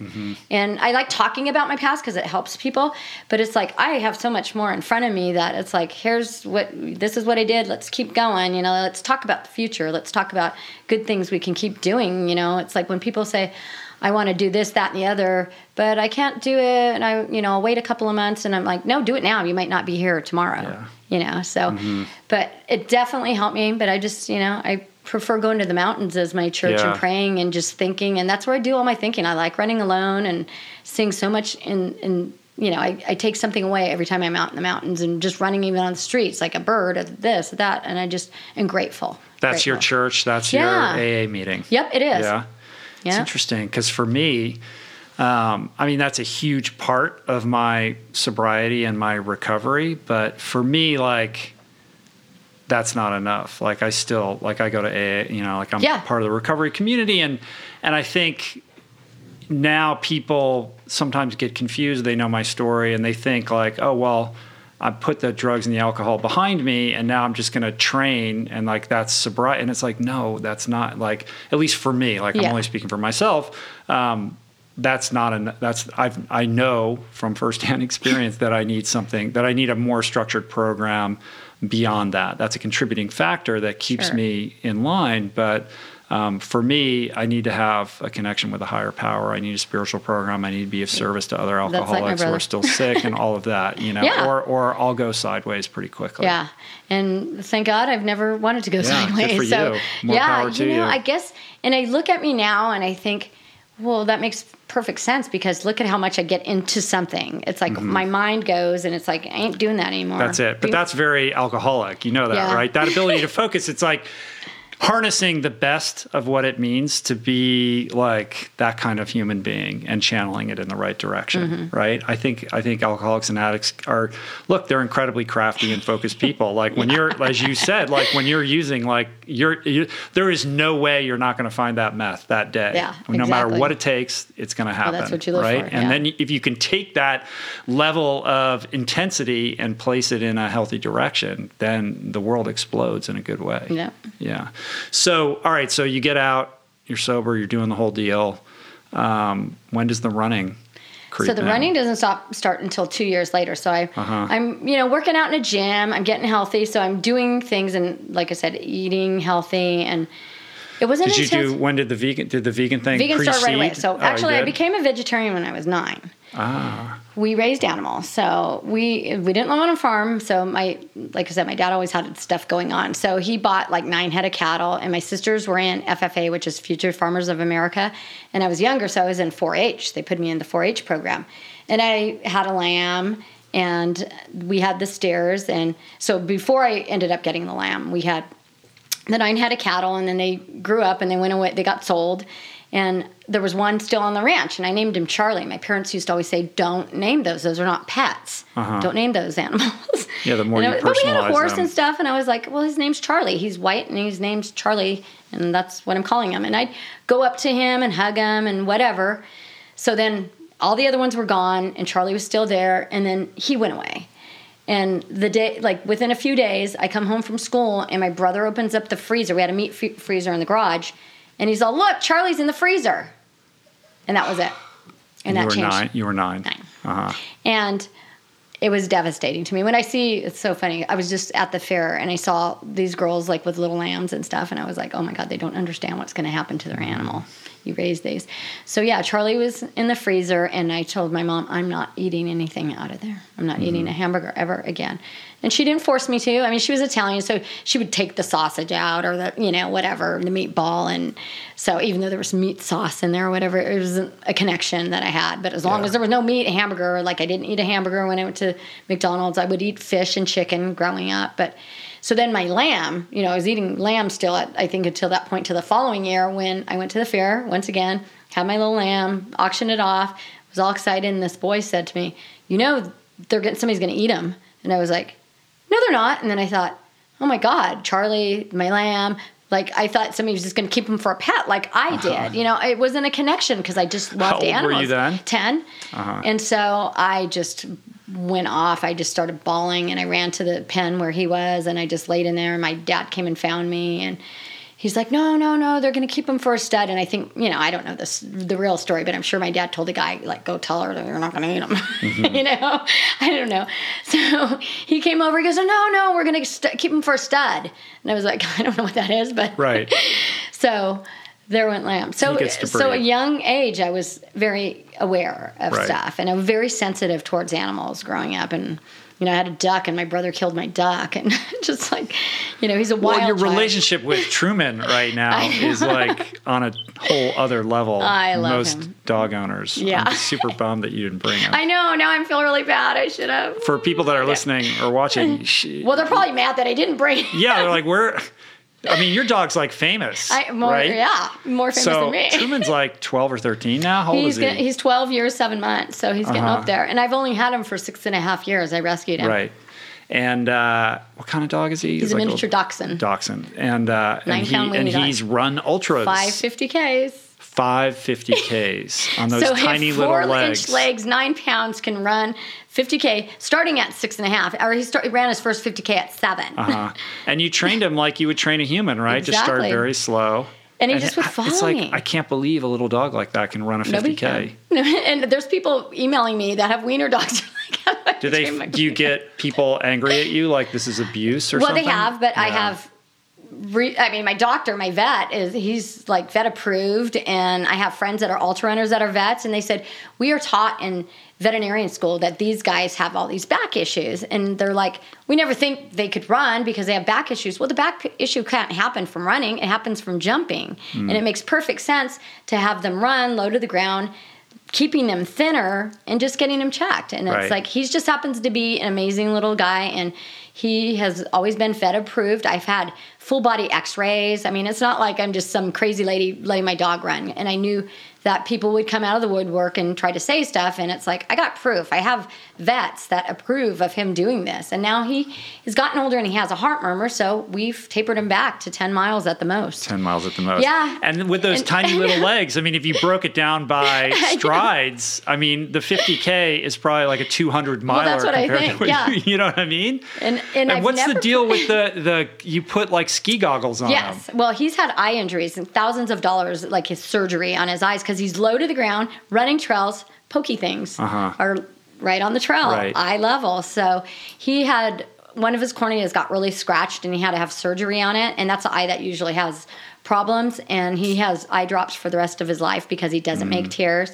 And so my vet's like, the best thing you can do, because I swear, like every 6 months it was like a major eye issue. And the last one was last year at Tahoe 200. We were sweeping the course. Me and him were pulling the ribbons, and he was with me. And I had these trekking poles, and it had a sharp point, and he ran into the point and scratched his eye again. And it took 3 months for it to heal. So finally, we're like, okay, we gotta do. He started with the regular little doggle ones that were individual like glasses, and he would wear them. But the minute you stopped, they were off and they were ruined. And so a friend of mine, actually, she's like, there's this company called Rec Specs that makes these really cool goggles, but at the time they didn't make extra small. They were only making small, so they were way too big. Not for dogs, though. They are for dogs. Oh, they are specifically designed for dogs. Oh, yeah, like a lot of law enforcement. Because this is a thing? Law enforcement dogs wear them. Yeah, it's a thing. Truman's the only dog that I've ever seen wear a ski mask. Look them up, and they're, I know, because dogs get damaged just from the sun, just like we do. That's why you hear so many dogs of having like glaucoma and these certain things. Yeah, cataracts. It's from cataracts from the sun and stuff, and it makes sense. But like I said, he's always gotten scratched, and so these are so much better. He doesn't have the gunk, like I was constantly cleaning gunk. And he likes wearing it? He doesn't mind. If I stop, then he wants them off when he's done. So he knows when they come on. Like, I won't put him on a road run, because it's like, let him not have to wear them. But definitely on the trail, there's so much debris that gets in his eyes. And do you have a leash when you're running with him, or does he follow you? So when we're off trail, we don't need to. Like on places where you don't need to have a leash, nope, he's not on leash. Yeah, on the trail. And what happens when you have the occasional like rattlesnake encounter? Or he's always behind me, so he's not ever been one to run like way in front of me, so which is good, because most people are like, what do you do? And I'm like, we've never had that problem. He's like beeline straight towards a rattlesnake when I jumped out of the way, and I'm like, Truman. And finally, like, he looked at me, and I was like able to grab him. Like, he was almost on top of one that was curled up. And I was like, that would have not been good, because he's so little, and if he gets bit, I mean, there's anti-venom, but in the Bay Area where I was at, it was like a 40 minutes away for the anti-venom for the dogs. Around here, I'm sure you guys have it. But it's still, I mean, we lost a dog to rattlesnake bites. So sorry. I know it's serious if that happens. Yeah. But I think that's totally cool. Like, I remember, it reminds me, one time I did the Alcatraz swim. Oh, the Shark Fest. This was like a long time ago. And the organizer of it, I think it was on New Year's Day, like it did like on the coldest day or whatever. Of course. But the organizer at the time, if memory serves me, had a black lab, and apparently this lab, his favorite thing was to do this swim. And he would do the swim from Alcatraz with everybody. Right. And he would beat half the field. And he was so excited, like running around in circles. And then he'd swim up onto the beach and run around and that is so lick cool. everybody. Like, it was like he was like on fire. Yeah. And who would have thought, like, it's supposed to be, these prisoners could never make it out of Alcatraz. They die. And like the dogs like out there just like beating half of these these swimmers out there. That's amazing. So. Yeah, I mean, animals are pretty amazing. If they find a passion and love like we do, if they can do it. Yeah. You know, and like I said, I've never got to a point where TruMan has laid down and been exhausted. And said, I can't go anymore. Yeah. Now, I mean, granted, like if Courtney owned him, he would probably been dead. Right. So I'm not like pushing him like that. Have you ever been in a race though where he's like, I can't go anymore, and nope, you have to drop out or whatever? No. He's running in a race when he gets a bib on, and I take him off leash. He's running with the other runners, like in front of me, and they're like, wow. Oh no, the wiener dog's beating us. You know, that's when he runs in front of me because he keeps thinking I'm up there, and then he's like, oh, that's not her. Where did she go? You know, why isn't she coming? God. So yeah, when he gets a bib on, he knows that's a different thing that we're in a race. That's so interesting. Yeah. It's funny. All right, so where does the vegan thing come in then? So where do you make that switch? So I was vegetarian already before I got clean and sober, and decided the day that I quit doing drugs that me and my friend Katrina were talking about, we're going to go vegan. And when we were on drugs, we'd have these conversations about being vegan. So exactly. So that was the perfect time. I said, I'm not doing drugs anymore. I'm going vegan. So that's when it all started. So the same day that pretty much I quit, doing drugs, I quit eating meat. What was that decision about for you, though?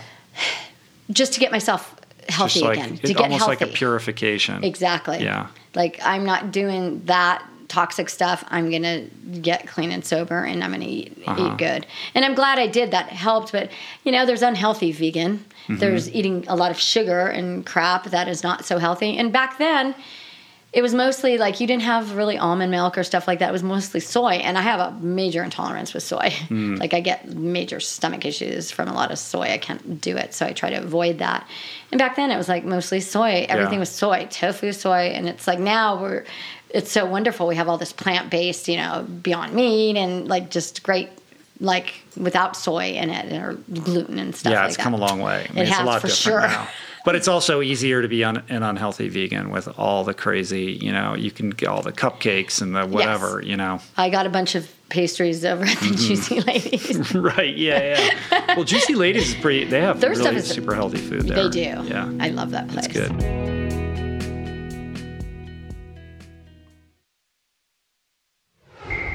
So you do that, but it's still a spell before the running creeps in. Yeah, so 2 years. So I'm working out, doing my thing at the gym, and I went back to school. So I had never graduated high school. So I went through the adult school, and I could have taken... You're a cosmetologist at the time? Like you're doing I was hair? just working part-time. So I moved back home to the Bay Area, to Fremont from San Jose, and working part-time, and I decided I wanted to go back to school and get my high school diploma, just like a normal person, like sit back in the classroom. So I went through the adult program. I could have taken my GED and got over it and been out. But I thought, no, I'm going to go back like where I should have been. And so I was going to I was going to adult school, and I was actually working at a bagel store just part-time, and then working in the salon part-time. And I was in a Barnes & Noble's, and there was a flyer. Well, actually, let me backtrack. So I had this other little wiener dog I used to take for a walk, because I've always had wiener dogs. Pre-TruMan. No TruMan, pre-TruMan. This was Oscar Mayer wiener. Okay, of course. I know. So I would take him on these 3-mile walks, and one day, I just, out of nowhere, I don't know what possessed me, but I'm like, I'm going to run. I'm going to run today. I'm going to go out for a run and not take him. So I went and I ran my little route, 3 miles, and I was like, whoa, I ran, and that was really cool. So I was in Barnes & Noble's, and there was a flyer in the back of the store, and there was a flyer for like 5K, 10K. And I was like, that's a 10K. I'm going to run that 10K. I only ran once, 3 miles, and it was in 2 weeks. And I asked my mom, I said, do you want to walk the 5K? Because she walked every day. And she's like, yeah, I'll go. So a couple weeks after I started running, I entered this 10K, ran, didn't know pace, thought I was going to pass out. I was still wearing all black in that phase, still goth phase. It was hot out. And Did you have the all black hair and white, face and the whole thing? Yeah, and I was wearing all black and black shorts and black sweatshirt and whatever. So I finished, and I was like, wow, that was a big thing. And so I got back to the vehicle, and on our car, there was a flyer for the San Francisco Marathon. And I was like, when is this? And it was 3 months. I'm like, how far is a marathon? I know it's far. It's like 20 miles. And I had to call my friend Kevin. I'm like, Kevin, do you know how far a marathon is? And he's like, yeah, 26 miles, 0.2 miles. And I said, I'm going to sign up for it. So I sent my check in because that's like pre anything, computer stuff. So I sent it in and I had 3 months to change. Train. So I went into the Barnes and Nobles, got a book that said how to train for a marathon, had to skip ahead to 3 months training program. Right. And I read that I was, okay, Sunday, 9-mile run. And so there was no GPS, Garmin's, none of this. So I got in my little car, odometer, drove 4.5 miles out, and it was the gas station. And I was like, perfect, that's my turnaround tomorrow, and then I'll run back. So that's how I started my training from that book. First running day, 9 miles. 9 miles. Exactly. And I felt like it was, I never knew anybody other than my dad and my brother that had run. And, so none of my friends ran. And this was me just doing it for me, like finding my own way. And so doing that, I was just like, wow. And like I said, no, I didn't know anybody that ran marathons, and my family and friends were like, whoa, you're crazy, And but looking back on it now, like, what do you think that switch was that got flicked? Like, what is it about running that spoke to you? I think it gave me confidence, and it gave me a passion, something to strive for. So, and I needed something. Like the structure. Because I had no going out to nightclubs anymore. I mean, you're sober for a couple years. Yeah, and I just felt kind of alone. I assume you had to change your friends. And, that's what I'm saying. I was kind of alone. Yeah. And so running made me not feel alone. Like it gave me something. It gave me a purpose. And it made me feel good. And you finished that first marathon. I did. And it was like I was sore. Yeah. And now I think about it, when we're in the 200-mile races, we're like, remember when we ran our first marathons? Holy crap, like you couldn't walk. And like after 100 or 200 miles, I'm like a little stiff that day. Everybody's like, like right after they finish. But I go take an Epsom salt bath. Then I come back to watch the finishers finish several hours later. And I'm like, they're like, you don't even look like you did anything. Right. That's amazing. It's weird how our body's just like, And running that marathon, I think I read like you had to run past all these clubs where you used to party. So I was running exactly past all the clubs, and I was just like, wow. So each time I passed a place, I'm like, look where you are now. Yeah, that difference. It just gave me like this strength as I propelled myself forward. Like, look at you now. It's like, who would have ever thought when you were in there looking out on the road that you'd be running past all of this? And was there an idea like, this is what I want my life to be about now? Or has it just been a natural progression of becoming more and more invested? I just knew it was going to be part of my life. I wanted it to be part of my life, yeah. And, how did you know that? Like, what do you think it was? And even in the middle of that first marathon, I was planning my next one. I hadn't even got to the finish line, not even halfway. I'm like, I think I'll go to Honolulu. I want to do the Honolulu Marathon. Yeah, that's special because most people, that's unusual. Yeah, that's my mind though. Yeah. Like even like, I hope somebody puts on a 500-mile race. Candace, you need to come up with a 500 mile. She's gonna. Not then though. No, but this now. Is like now. But now. Right. But had you ever heard of ultras? Like when did you first discover that world? So the first year I ran 2 marathons, and the second year I decided I was going to run every marathon in California. And this is mind you, not knowing anybody. And I actually started running. Some of them were trail marathons because at the time in California there was too many to run. I couldn't have run them all. But a lot of them were on trails. And I thought, this is kind of interesting. There's, these trails that we're running on. And it was a lot harder than running on a road marathon. The very first one I did, I was like, this is way harder. There was no water stop every mile. It was like the guy that put on the trail marathon that I did for my first one was in the Marin Headlands. And it was like water every 6 miles, like out of a jug, and a thing of cookies, which I couldn't eat. They weren't vegan. So I was like, oh my God, and they told us in advance, you need to carry a water bottle. So I had to buy a waste thing. And so getting through my first trail marathon, I met actually a guy that I was running with, and he was doing all the marathons in California, and he kind of became my mentor, this older gentleman, and so we were running a lot of the same ones together. He was much faster than me, but on the trails I could kind of keep up with him, but road he was faster. Yeah, and this is like 99, 90? No, this is in 97. 90, okay. Yeah, so then I started hearing people. I was at and I remember this vividly. I was at it was a marathon in Morgan Hill, and I heard this lady, Linda, who's actually a friend of mine now, but she was rambling on that she had run, because this is on a Sunday, she ran like a 50-miler the day before, and I was like, fuck, 50 miles. She ran a 50 miles. She's running a marathon today. And she talks like she's funny. Like, I've known her all these years, but she was going on and on and on. I'm like, how could she even be talking? Like, she's running this marathon today.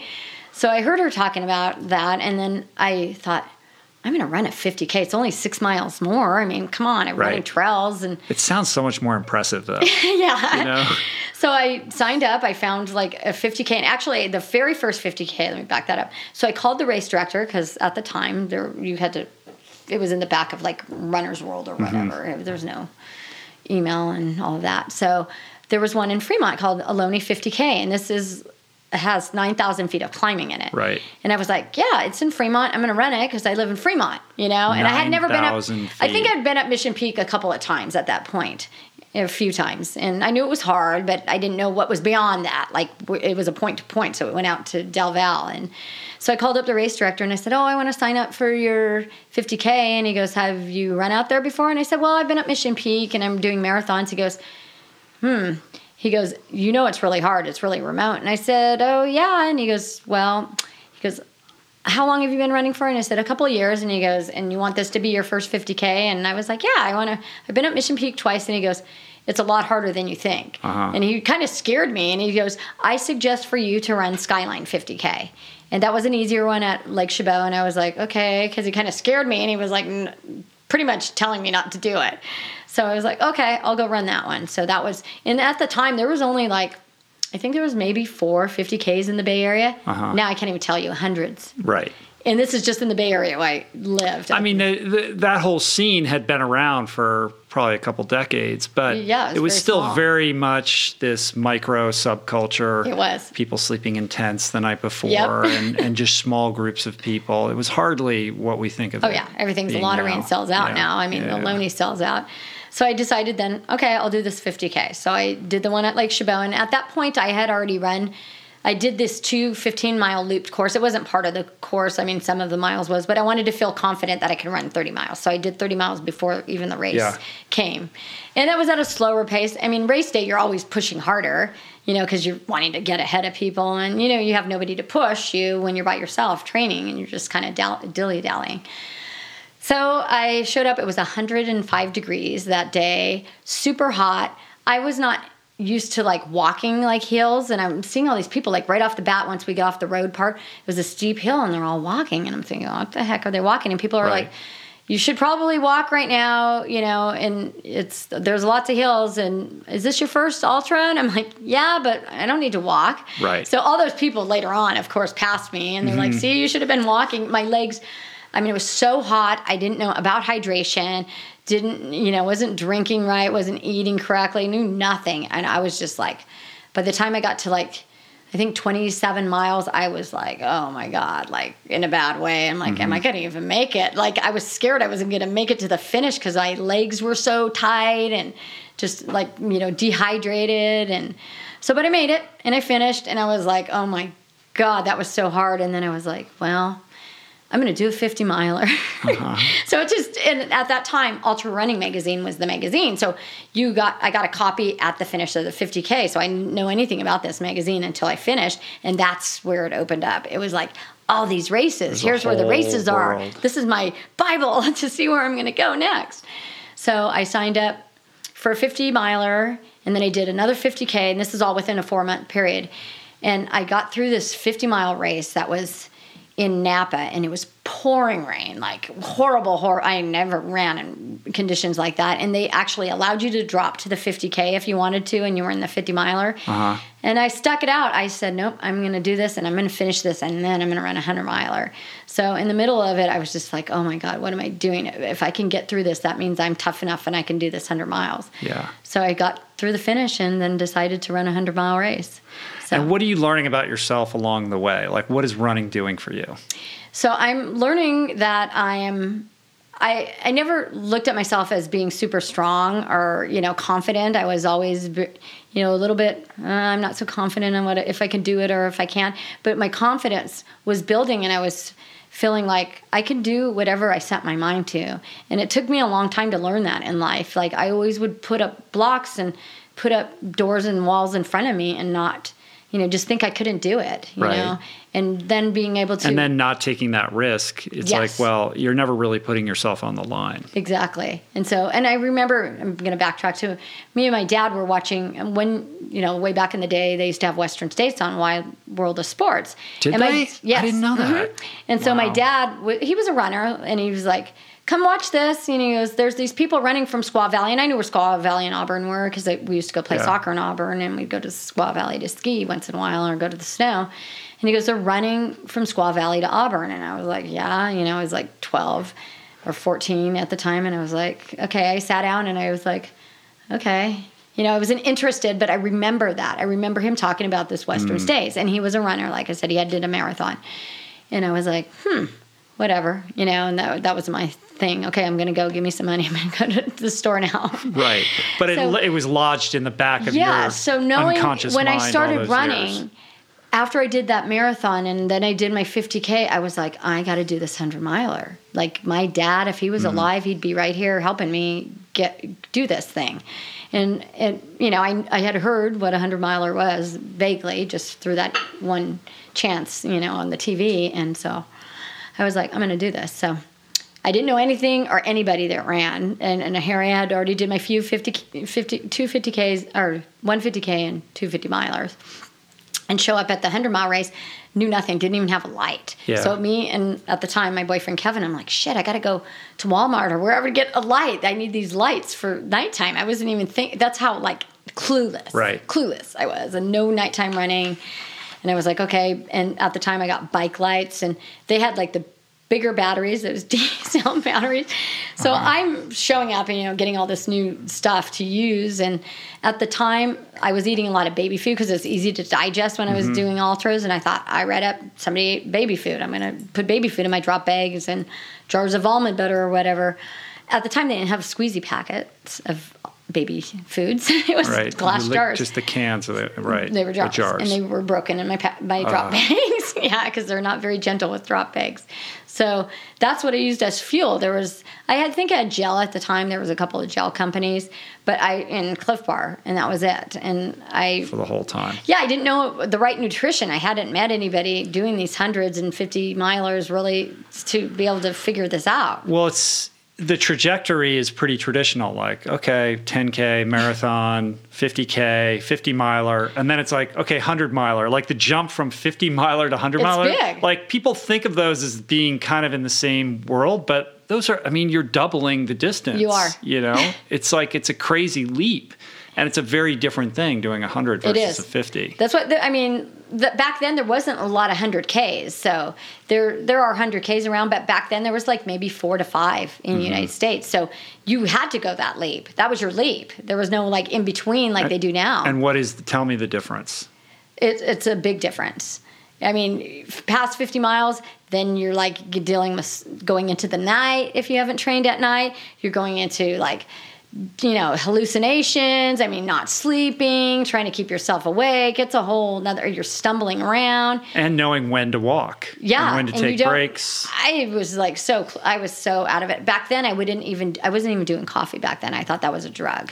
So, so in the middle of the night, I'm stumbling around and this lady comes up on me. She goes, "Are you okay?" And I said, "No, I'm tired." And I said, I hope there's coffee at the next aid station. I was willing to have coffee. And she goes, "Okay." She goes, "I don't think they have it here." And she goes, "You need to take a caffeine pill." And I'm like, "What's that?" She goes, "It's just like coffee." And I'm like, "No, that's like a drug. That's like speed." And she goes, "No, it's just like, it's 200 milligrams of caffeine." So me and her were going on, and we were walking together. Her name was Kim. And we got to the aid station and they actually had no coffee. And I was like, oh my God, how am I going to do this? And I was like bad falling asleep. Like I didn't know how I was going to get even around this. This was like I was going into mile 80 loop, 80 to 100. No, I was at mile 60. So I was already going into getting to 80. And I could not stay awake. So she convinced me to take this caffeine pill. And she goes, "Break it in half. If you're that freaked out about this," she goes, "you really need to take it. You're not going to make it." And she was right. I took this caffeine pill, 100 milligrams. And all of a sudden I was like, wow, I'm like awake. And I didn't do coffee back then. So your tolerance. Yeah. So it definitely helped me. That saved me. I probably would have never been able to finish. I was so out of it. And just taking that little bit of caffeine got me through that night, you know, and I was like, okay, it's not that bad. But it was years before then that I even did coffee. I didn't start drinking coffee until like 2004. Yeah, you don't seem like you need it. No, I had some today though. Yeah, okay. I do like my espresso. Do you have you DNF'd a bunch of races? Yeah. You do that with, that's how you learn. I mean, you race all the time. You have you're just constantly, like, it's just been a constant stream of you racing ever since, right? Like a lot, yeah. Like after doing these 3 200s, I'm just like, I don't want to do anything, but I have a 100-miler coming up, like next weekend. And do you treat every race the same, or do you try to peak for certain races or prioritize certain events? Well, obviously with the 200s, I was just like, there was no training. I was like, you know, you're racing and then going for it. And that's a different kind of race. You're taking it a lot slower to be able to survive and then push yourself later on when you can. I would think in between, the most important thing is making sure you're healthy and totally rested. Yeah, trying to gain weight back up. Because I started, I think I was like 113, 114 at the beginning of the race season. I mean, I always get down to about 109, 110 if I'm doing lots of races. But I got down to like 103, 104 and was constantly trying to add, you know, calories. Like, I mean, like jars of almond butter and everything else. I'm like eating vegan ice cream, which I never hardly eat, but I know I'm needing calories. And so I'm like buying one for me and one for my boyfriend. And my boyfriend's like, somehow this is not going right. You're not gaining weight and I'm gaining weight. So, but just eating a ton of healthy and lots more calories, like I said, adding more nuts and high calorie stuff every day just to gain that weight. So, you know, you're going to lose it when you're back into the game. And a typical training week is what, like 80 to 120 miles? Yeah. In the summers, I'm definitely up there. Right. I mean, this year I had running some twice a day or long? Nope, just once a day. Some of my runs, I mean, I had some 300-something mile weeks this year. And do you work with a coach, or do you design your own? Just do what you feel? Just do my thing. Yeah, I like training, and my whole thing is, I love just being outdoors and being in the wilderness. And you know, I was fast at one time. I'm not ever going to be as fast as I can, you know, I guess if I had a coach. But I run because I love it. I don't want to be fast. That's the thing that I get. Like, you just like being at these races and you like being part of the community. And that's when I push myself when I'm in a race. I'm like, training for me is just enjoying the earth and seeing what I can see because, you know, I've been given a gift. I feel like it's a gift to be able to do this because I'm no different than anybody else. And it's like, I just happen to have this love for being outdoors now, and that's, you know, seeing things every day. I don't want to miss anything, you know, because one day I'm not going to be here, or I can't do it, and I know that time can come.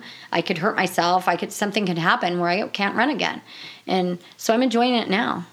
Injury free. You've never had any big time injuries? Just like minor stuff, like PF here and there. I've always had a hamstring thing, and I hurt that in CrossFit years ago, and it just comes and goes, and I have recovery pump boots, and I go to, you know, get massages, and so Epsom salt baths.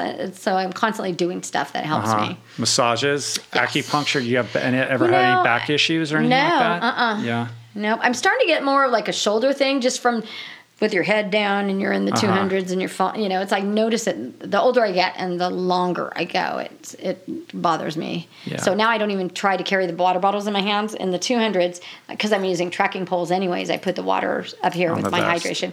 And I find that actually helps me when I'm using the trekking poles in the 200-mile race. I usually don't grab onto them until about 50 miles in, but they give you something to do, and then you're working your other muscles, so you're not like hunched over. And outside the running, what kind of cross training do you do? I lift weights, so I do kettlebells, box jumps, kind of like modified CrossFit stuff, but on my own. And so in Bishop, I haven't been working out, in a gym for 2 months, and I used to go to 24-hour fitness or whatever, and I'm like, I don't have a lot of options at Bishop, but I found that they have a CrossFit that actually is open 24/7, and they have other stuff in there. You can use they have great treadmills and rowing machines and weights that you can use, so you don't have to just do CrossFit, and that's kind of what I'm going to join that. So you show up on the pages of Born to Run. I would imagine that kind of changed your life a little bit. I mean, that book was such a big deal. It was a big deal. And they've been trying to make a movie out of that forever. Yeah, I don't know if that's ever going to happen, but there were a couple moments where it looked like it it looked like it was going to go. Peter Sarsgaard was, I don't know what happened, but so many people read that book, and that was really an entry point for most people's unless you read Dean Karnaz's book, Yeah. I mean, this was an entry point for people to discover what this whole ultra running True. world was all about. And you were this crazy, colorful figure in this book. I mean, so what was that like for you, and how did that change, what would happen to you when you would show up at these races, or just how you were living your life? I would meet a lot of people because people were not runners, and then they became runners because of this Right. book. It was so many people that they may have been 10K runners or not runners at all, and then they read this and they had this whole thing where they wanted to get into this barefoot running and this Right, barefoot whole thing Ted. that kind of went away. Yeah, but that kind of is not the thing. But they were all minimalist getting into it, and I'm like, yeah, I don't. People were coming up to me and they were like, "You're that girl in the book," and I'm like, "Yep, that's me." And I'm trying to remember, because you went down for the race with the Tarahumara in the Copper Canyon. No. Okay. This is all. I was at Badwater when he was writing the whole Badwater stuff. Right. Yeah, and that's it's when been so long since I read Yeah, he's it. all, "Do you mind if I write about your Yeah. yo-yo?" And I'm like, "No, go ahead." So you did the yo-yo. Did you ever get tempted to do the double Badwater? No, I did Badwater. So everybody assumed I did Badwater a bunch of times. I only did it last once. year. Yeah, last year. Just last year. So my boyfriend has wow. done it 3 times, and I've crewed there a bunch. And I always told Chris, the race director, I'm not going to run it. I don't run on the road. I'm not a road runner. And he'd always see me doing like flatter stuff, and he'd be like, wait, you just did this, or you just did that. And he was always trying to encourage me to do it. And then I was like, no. And then finally I was like, guess what? I'm going to do it. So I did his whole series. So he has the Cape Fair, which is the 50 mile and the desert on the beach in North Carolina. And then I did the Salton Sea, which is a team race, and then did Badwater. Right. So it's called the Ultra Cup. So I did that last year. And Badwater is back to its original course, Yeah. right? Yeah, the only 1 year did they not have it, Right. but they lost the their start license time. to do. The start time's different. They don't start in the That's morning right. like they used to. They start at night, which is great. It's much better. I think it's much easier because I've crewed when it used to be the old time, and it's much harder. Oh yeah, I crewed for Dean there a couple of years ago, and at like 2 p.m, you're like, what is happening? It's so hot. But we're all trained for it. Yeah. So like when you're training, even when I've crewed there, I've always trained, ready for it. But when I got in, I definitely trained like, full on clothing out in the heat of the day, and I had no problems. It was fine for No you? problems. Yeah, I want to Yeah. go back because I think I could push harder. So Did I'm gonna do your it next soles year. melt in that whole None thing? of that. No. None of that. Yeah. Do you know Shannon Farrar-Griefer? Yes, of course I do. She lives here. I see her. I know, on the and she's trails probably all the going to be time. mad that I'm here and I'm not Oh, really? stopping by and seeing her. You should see her. She'd be kicking I know, the but I don't have pants. time. She's amazing. Yeah, what she's she been is. able to do, and Of course. and, she's battling Me and some her health challenges at the time. we've known each other go for way the same back, amount right? of time. Yeah, 'cause we she met goes way at a back. 24-hour race, and it was the same year she did her first 100-miler. We know each other. I've spent a lot of time with her. Yeah. She's supposed to be at Javelina this weekend, but she's something with her knee. Keeps showing up. You guys are the OGs. Yeah. Going way back. So now when you show up, you're like a celebrity at these races. Yeah, it's interesting, but it's great. I mean, with the book, it's like so many people are coming up to me just saying how it touched them or inspired them, and emails all the time. And, and that's why I keep going. It's like, women are like, oh, I'm too old to do. It's like, no, you're my age. Why are you too old to do this? You're not too old to do anything. It's like, you can do anything you want at any age. And a lot of women are just starting to run in their 50s. So it's like, it gives them somebody to look at. And you've been doing this for a long time, and some of your biggest accomplishments are recent. Yeah. I've always done crazy stuff. I know. And the book came out in May, like the It came spring, out in May, right? yeah. May.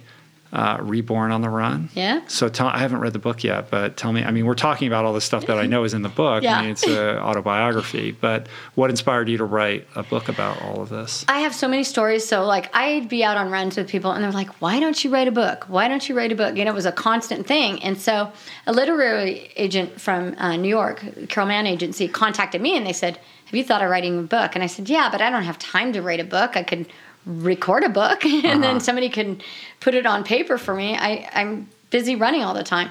So they said, well, we can help you do this. And so I said, all right. And so this guy, Dan, had written an article about me and I really liked the style. He came and followed me. He did all this research on me. And so he knew me really well. And I said, well, do I have to use one of your writers or can we use somebody else? And she said, well, certainly we can hire somebody else. You can hire somebody. She goes, but tell me who you want, and I'll contact them and have a chat with them. And so I said, here's the person and here's his contact. And they contacted him, and then he got back to me, and he goes, I've never written a book. He goes, he writes for a newspaper, and he's great at interviewing. So we decided that we would collaborate and we would work together, and he'd be my writer. So we figured out the way we were going to do it. I was going to record my stories. We came up with like the format of the book, and then we would record like stories, like the chapters. And so in the beginning, we kind of started and we sent some of it out, and they're like, no, this is like an interview. You guys are like interviewing each other back and forth.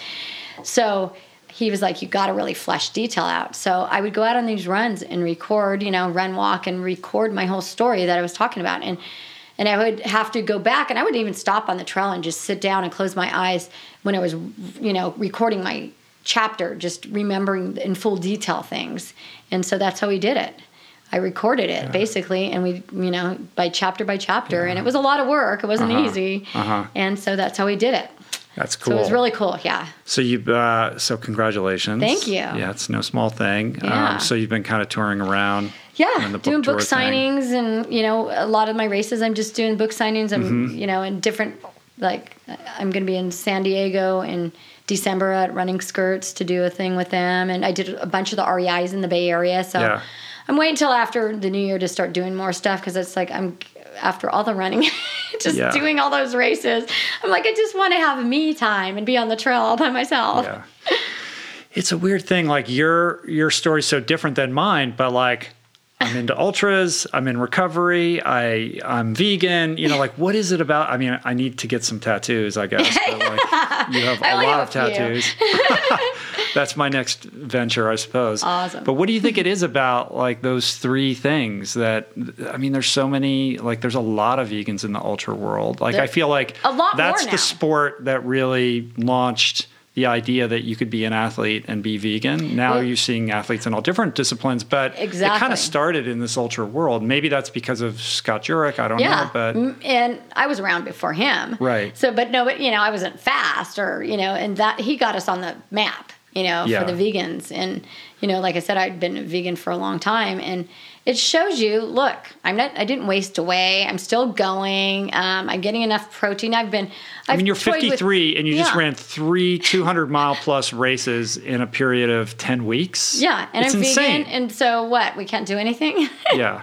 And you look amazing. So it's all working fine. Yeah. And I'm so happy with the social media showing these other athletes. Like you see these even raw vegan bodybuilders, and it's like, no, why do you have to eat meat? Look at this guy. You look at him, and obviously they know what they're doing. You're getting the right amount of calories in food and building your body from there. So it's not, it's sad. I wish everybody could kind of get on board. Well, it's changing, it's slowly growing, but surely, and, awareness, and I think social media has played a big part in that. Which is really good, with documentaries and stuff, and that's changing. And people get angry, but then there's a conversation that's happening. Exactly. So there's a debate that's often healthy, sometimes not healthy. Yeah, and I think a lot of times when people are like overweight, they're like, oh, I don't want it. That's not good for you. It's because they're afraid, they have to face themselves. And it was funny because I was running with a guy at the race, and he was like, most men that become vegan, they were overweight or something, and then they watch a documentary, and then they get back in, they get into this. It's like more women tend to be going into the veganism, but guys are like meat, and you're supposed to be the hunter kind of thing, and they. Yeah, well, there's different entry points for different people. Yeah. I think a lot of guys, they reach middle age and they feel lousy and they're overweight. I mean, that's my story. Then I'm like, I need to do something different. And now, 12 years later, it's like about the environment, and it's about factory farming, and it's about ethics, learn that, and it's all great these that things you're that doing it as I a didn't diet. care about. Exactly. And actually were a turnoff at that time. Like a lot of it is timing. People have to be in the right place in their life at the right time in order to receive a certain message. I certainly would not have been able to hear it, a year prior to where I was. And so, I think everybody has a role in how they advocate, these lifestyle choices. And I think they're all appropriate because people are tuning into different frequencies. Yep, I agree with you. A lot of people start as a diet, and then their mindset, they're like, wait, and it goes a little further. And then, you're more conscious of what's going on in the environment. And they start just using it as a diet, not really as a lifestyle, because it is a lifestyle change. But then it expands. You got, you know, it's like you ran a 10K and now you're the ultra queen. You're the Dirt Diva. What does the Dirt Diva mean? What is that? So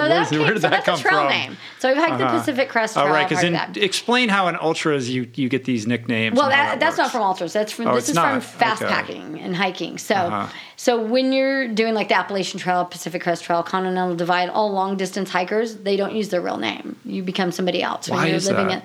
It's just the thing. It's a tradition. So I wasn't even doing a long trail. I was doing the yo-yo and the JMT, and I met a guy that was hiking the Pacific Crest Trail. And I came running up the trail, and he was like, oh, you know, it's filthy. It was like on my turnaround. And he goes, you look like a diva. You know, it was like colorful but filthy. I hadn't showered in days. You know, I'm going on like 10 days. And he goes, you look like a dirty diva. And I was like, what? And he goes, do you have a trail name? And I said, no. He goes, Dirty Diva. And I said, I don't like that. And he goes, Dirt Diva. And I go, oh, I like that. And so then we started talking, and then he gave me his trail name, and he told me he's hiked the Pacific Crest Trail. And I was like, yeah, I want to do that one day. And so that kind of stuck. So I used that as my trail name because he gave it to me. So that's kind of how it stuck. And you've always had the flair for the color and all that. I mean, it's like color. For people that are just listening to this on audio, it's like you've got, I don't know how many colors in your hair right now. You're wearing like 6 super cool clothes. And you're known for showing up these races, and you always have these like amazing outfits, usually run in a skirt. Yeah, they're like, always. There's like 800 colors to you, and rainbows and all kinds of things going on. I love it. You should have your own full line of your gear. I do. I would love to. No, I am sponsored by people, but I would love to make my own stuff. They should. Well, whoever's sponsoring you should let you design a line. I know. I agree. Yeah. If they're listening. Yeah.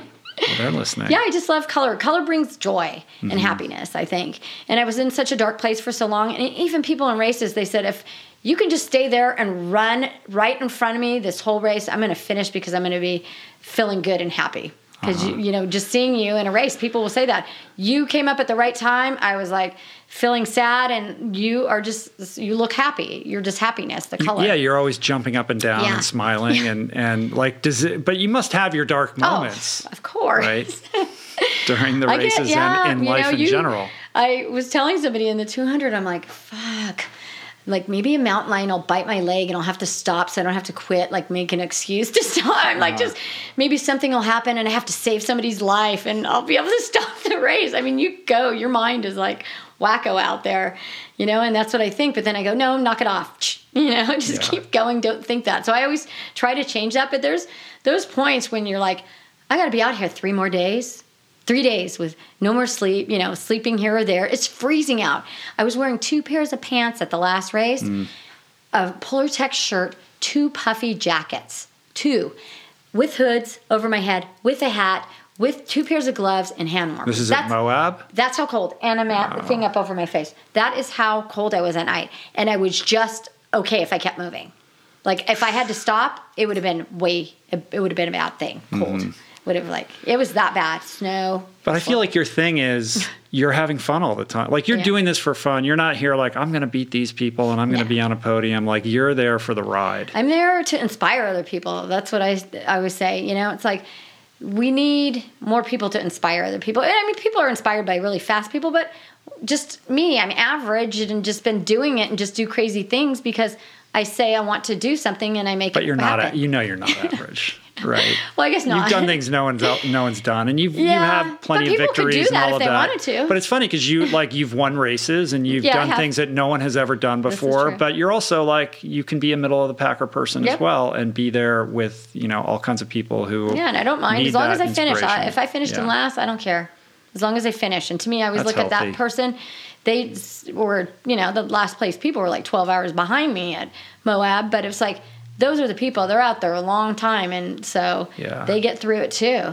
So it's all up here that's pushing. It's harder because imagine being out there for like a full day long. No, it's like you see that at Badwater. You know, like you finish and then you go back down the mountain and you're in the hotel and then you go to dinner and then you go to sleep and you wake up the next morning and people are still coming in. You know, it's like unbelievable.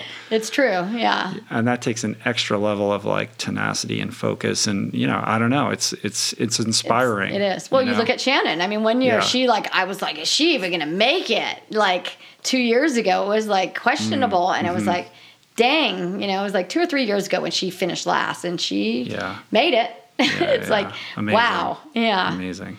So you've been in this game for a long time, and the whole subculture and world of ultras has changed so dramatically. I would imagine there's a hardcore group of people who lament these changes and want it to be the way that it was. Yeah, like go back to the tent and all of that. And yet now it's become, I don't know if it's fair to say mass participatory, but the numbers of people, like people and there's that are so even many ultra races. runners know of an ultra. Yeah, and more and more people are doing it. So how do you think about that growth? I like it. A lot of the old school guys are. I was talking to somebody last week at the race, and he was like, well, too many people. That's why I'm running the 200s. Well, yeah, if you want to be in a race where there's less people, you do the 200s. That's more on the edge now. That's the fringe people. 200 How many people are showing up at the 200s? So let's see. That race had 100 and I want to say like 180. 100. It did sell out. Tahoe sold out. Tahoe was like 200 and something. It sold out. And how many people DNF? It's a high finishing rate. All the 200s, 80% finishing rate. How are they vetting people for that? Or why do you think that is? Because you get more time. The cutoffs are not tight because she's allowing for sleep in the race. So it's not a stage race, but it's like a staged race because it's a continuous clock running. And there is plenty of time. So like the earlier cutoffs, this race, it just seemed like because it's longer that you get more extended. But I think the first cutoff at mile 30, was like 20. Because it's so remote, she doesn't have a lot of cutoffs in between because you can't get the people out of there, so you just keep going. But the first cutoff, you had to get to 20 miles, you had 13 hours, which is totally doable. Right. She makes it so it's like 2.5 miles an hour to 3, and that allows for sleep. So you could sleep every day for 5 hours if you wanted, and still finish. That would be like at the back of the packers doing it. So, and what does the sleep look like at the front of the pack? Like Courtney, nothing. She takes 0. like 2-hour nap breaks 2-minute nap breaks on the trail. 2 minutes. She was telling me that at Tahoe. I go, how much did you sleep? Because I go, I only got 2 hours sleep, and I still took 90 hours to finish. Because I was wobbling and just sitting down a lot at the aid stations and eating and just like trying to get myself to go because I wanted to sleep, but I couldn't. And she goes, I probably slept about, I think she said 12 minutes total. 12, so like 6 2-minute naps or something like that. It's unbelievable. I'm like, what? Yeah, that's superhuman. And I go, I had 2 hours, which was not enough. I tried to have 5 hours total in 200. In the first 2 of the Triple Crown, I only got 2 hours in, and it was the hallucinations were out of control. What are you seeing when you're hallucinating?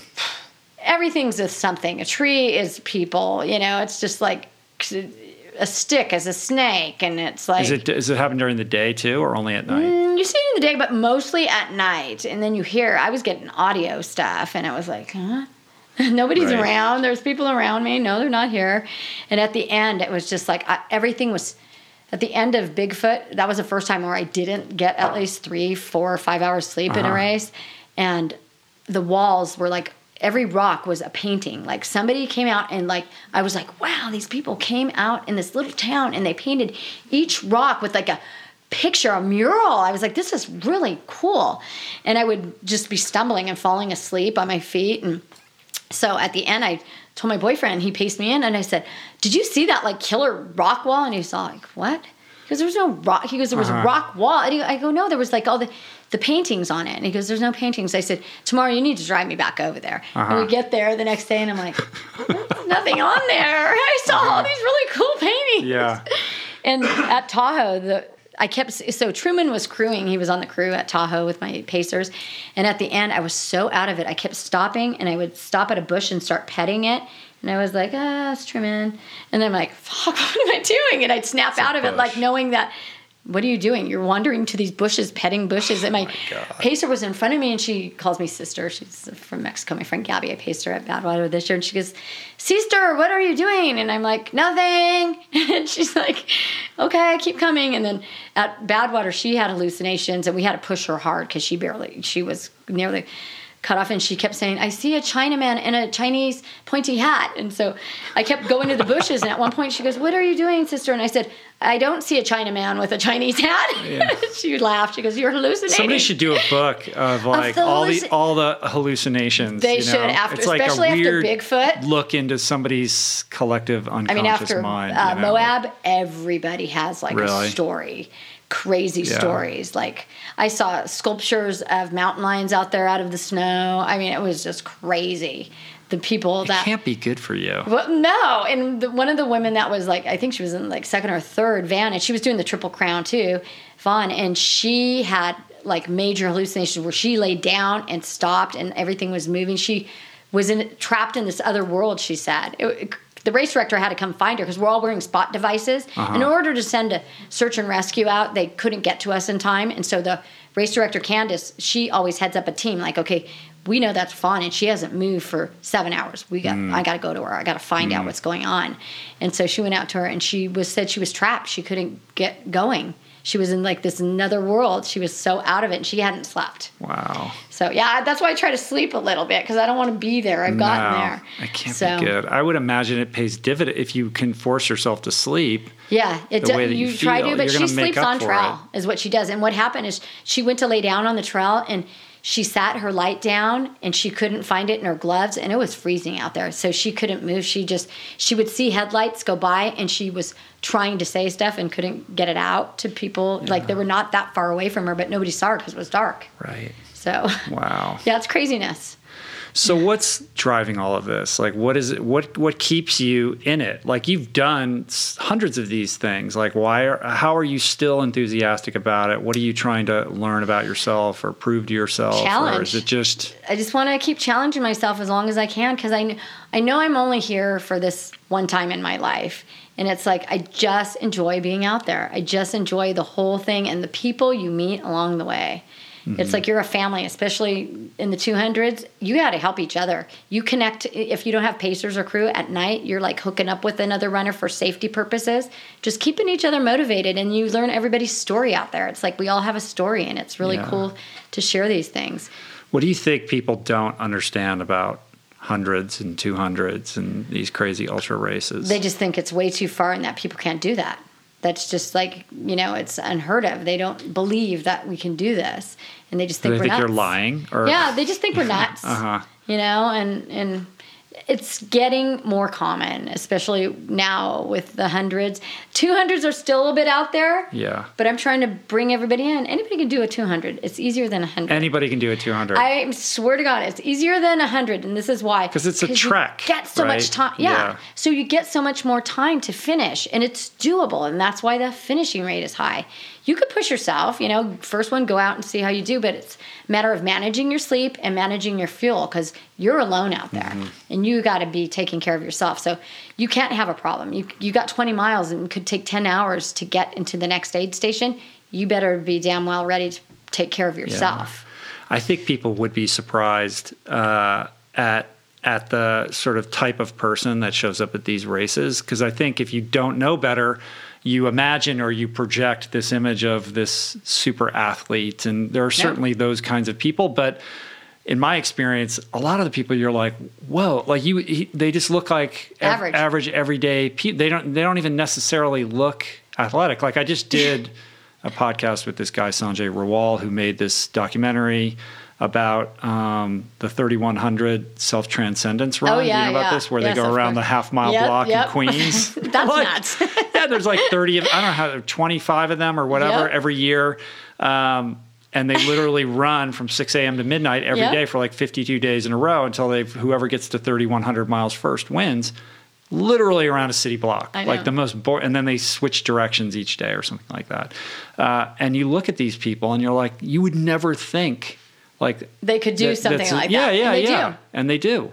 And it really reframes how you think about sport and performance and extraordinary accomplishments. Yeah, because it's a mind thing. Like you have to have a strong mind to do a lot of this. And how have you trained your mind? Like, what is your relationship with your mind? Because it is so mental. It is. Like, how have you gotten to this place where you can push through and do these Positive things? thinking and thinking of others that are not here, or people that are injured or wanting to change places. You know, there's people out there that are sick, that have cancer. People I know, they would trade in an instant to go out and do the Triple Crown and have me have their cancer. You know what I mean? It's like, you got to do it for other people and you know, just do it for everybody that can't. Mm-hmm. And that's my big thing. So do you take like do you have like a mental image of an individual? Like when you hit that breaking point and you don't want to keep going, like what gets you through? Yeah, a lot of times I run for people, and a friend, Dennis O'Connor, just passed away, and I saw him recently at Tahoe, and he was out on a training run. I believe he was in France or the Alps somewhere, just out on business, and he was out on a run, and there was, I guess, a storm. I don't know the full thing, you know, I just, from what I read online. And he fell and he broke his arm, and he didn't have a spot device, but he had his phone, and he was able to send like a message. Uh-huh. And the search and rescue couldn't come out to him. The storm was too bad, so they found him a few days later dead. Oh, man. So stuff like that. I'm like, he was doing what he loved. He was everybody loved him in the Bay Area running community. Anybody they met, super nice guy. And so during, you know, the last 200, I just said, I'm doing this for Dennis. Dennis is with me, and we're, you know, he's not here anymore to do it, and there's no complaining for me. I'm doing what I love, and he did what he did up until the end. But it's just still sad way to go to be by yourself, and you know, so from hypothermia or whatever, he passed away because nobody could get to him. Yeah. So when you think of like the Triple Crown 200 thing that you just did, or the double John Muir, or whatever that's called, like, how do you, like, what does it mean to you? Just, you know, just showing other women. It's a lot about me inspiring other women to do things that they think they couldn't do. Mm-hmm. And I was always afraid to even be out in the wilderness. When I first started running, I was like, there's no way I would be out running on a training run, going past a certain point into the mountain. And now it's like, I'll just go wherever I want. I carry a spot device, safety, you know, out where I live. There's so the spot device is like a GPS beacon. And I can hit the button if something happens and it alerts. Okay. Yeah, and it goes right to my boyfriend, directly to his phone when I hit that button, and then it goes to the search and rescue as well. Right. So that means I ain't coming out anywhere. But we're going to get a satellite phone, so that way if I'm ever out on a run, to let him know, like, okay, I'm going to be 3 hours behind. I got stuck in a storm over here, and I can't get over the pass yet, but I'm not needing a rescue, so I don't need to push that other button. But because he had an accident in the wilderness, and he didn't have a spot device. He broke his pelvis in 5 places 7 months ago. Wow. Out on a training run, and he was taking pictures, standing on a ledge. The rock came down. He was going head first. He was able to twist his body around, landed on his pelvis, and his phone was still up above him. He had to crawl to get his phone. He had no reception. He had to crawl. He didn't know how far he was going to have to go. At the time, he didn't know how much he broke. But it was a 12 place to get service. Yeah, so he had to crawl 1 mile. It took him 4 hours. It was getting dark. It was in February. He had no gear to get through the night. And had he not been calm and relaxed, like that's the kind of person he is, he could have died out there. But he was able to get reception. Luckily, you know, there was, for whatever reason, he got a little bit of reception, able to call. He called his work first because he's supposed to be flying that plane that flies people like injured. He's supposed to be the guy rescuing himself. Yeah. So he called and he was like, got it. He goes, I'm sending SAR where you know, he was able to tell him where he was at. And so the search and rescue came out to him. Then it still took him a while. It was another 6 miles to get him to the ambulance. Whoa. So he was that far away from the vehicle that he would have not made it. There was he said he couldn't have made it pretty much any farther than he did. He was just trying to remain calm. He knew he was in a bad situation, but he just had to, you know, and he was basically scooting like for 1 mile, 4 hours, scooting on your butt, like trying to not do anything to one side of you. So they were able to take him to the hospital, x-rayed him, and then they were like, yeah, we're going to put you in your plane that you're supposed to be flying and fly you to Reno to have surgery. So now he's got a spot device. Yes, we both It's like did. ironic, like he's the guy who should know more than anybody how important that is. But it's like a lawyer being his own advocate. Yeah, like and you know, it's like he didn't really know, and we didn't think, you know, he had just moved to Bishop, and it's like, oh yeah, we don't. And I wasn't even around. I was in Texas pacing at a 100-mile race, and then I get this rambling message. Oh, I tried to base jump off of a a mountain and I fell and I broke my pelvis. That's what I got. And that's the message he left me. He goes, I'm at the hospital. Click, love you.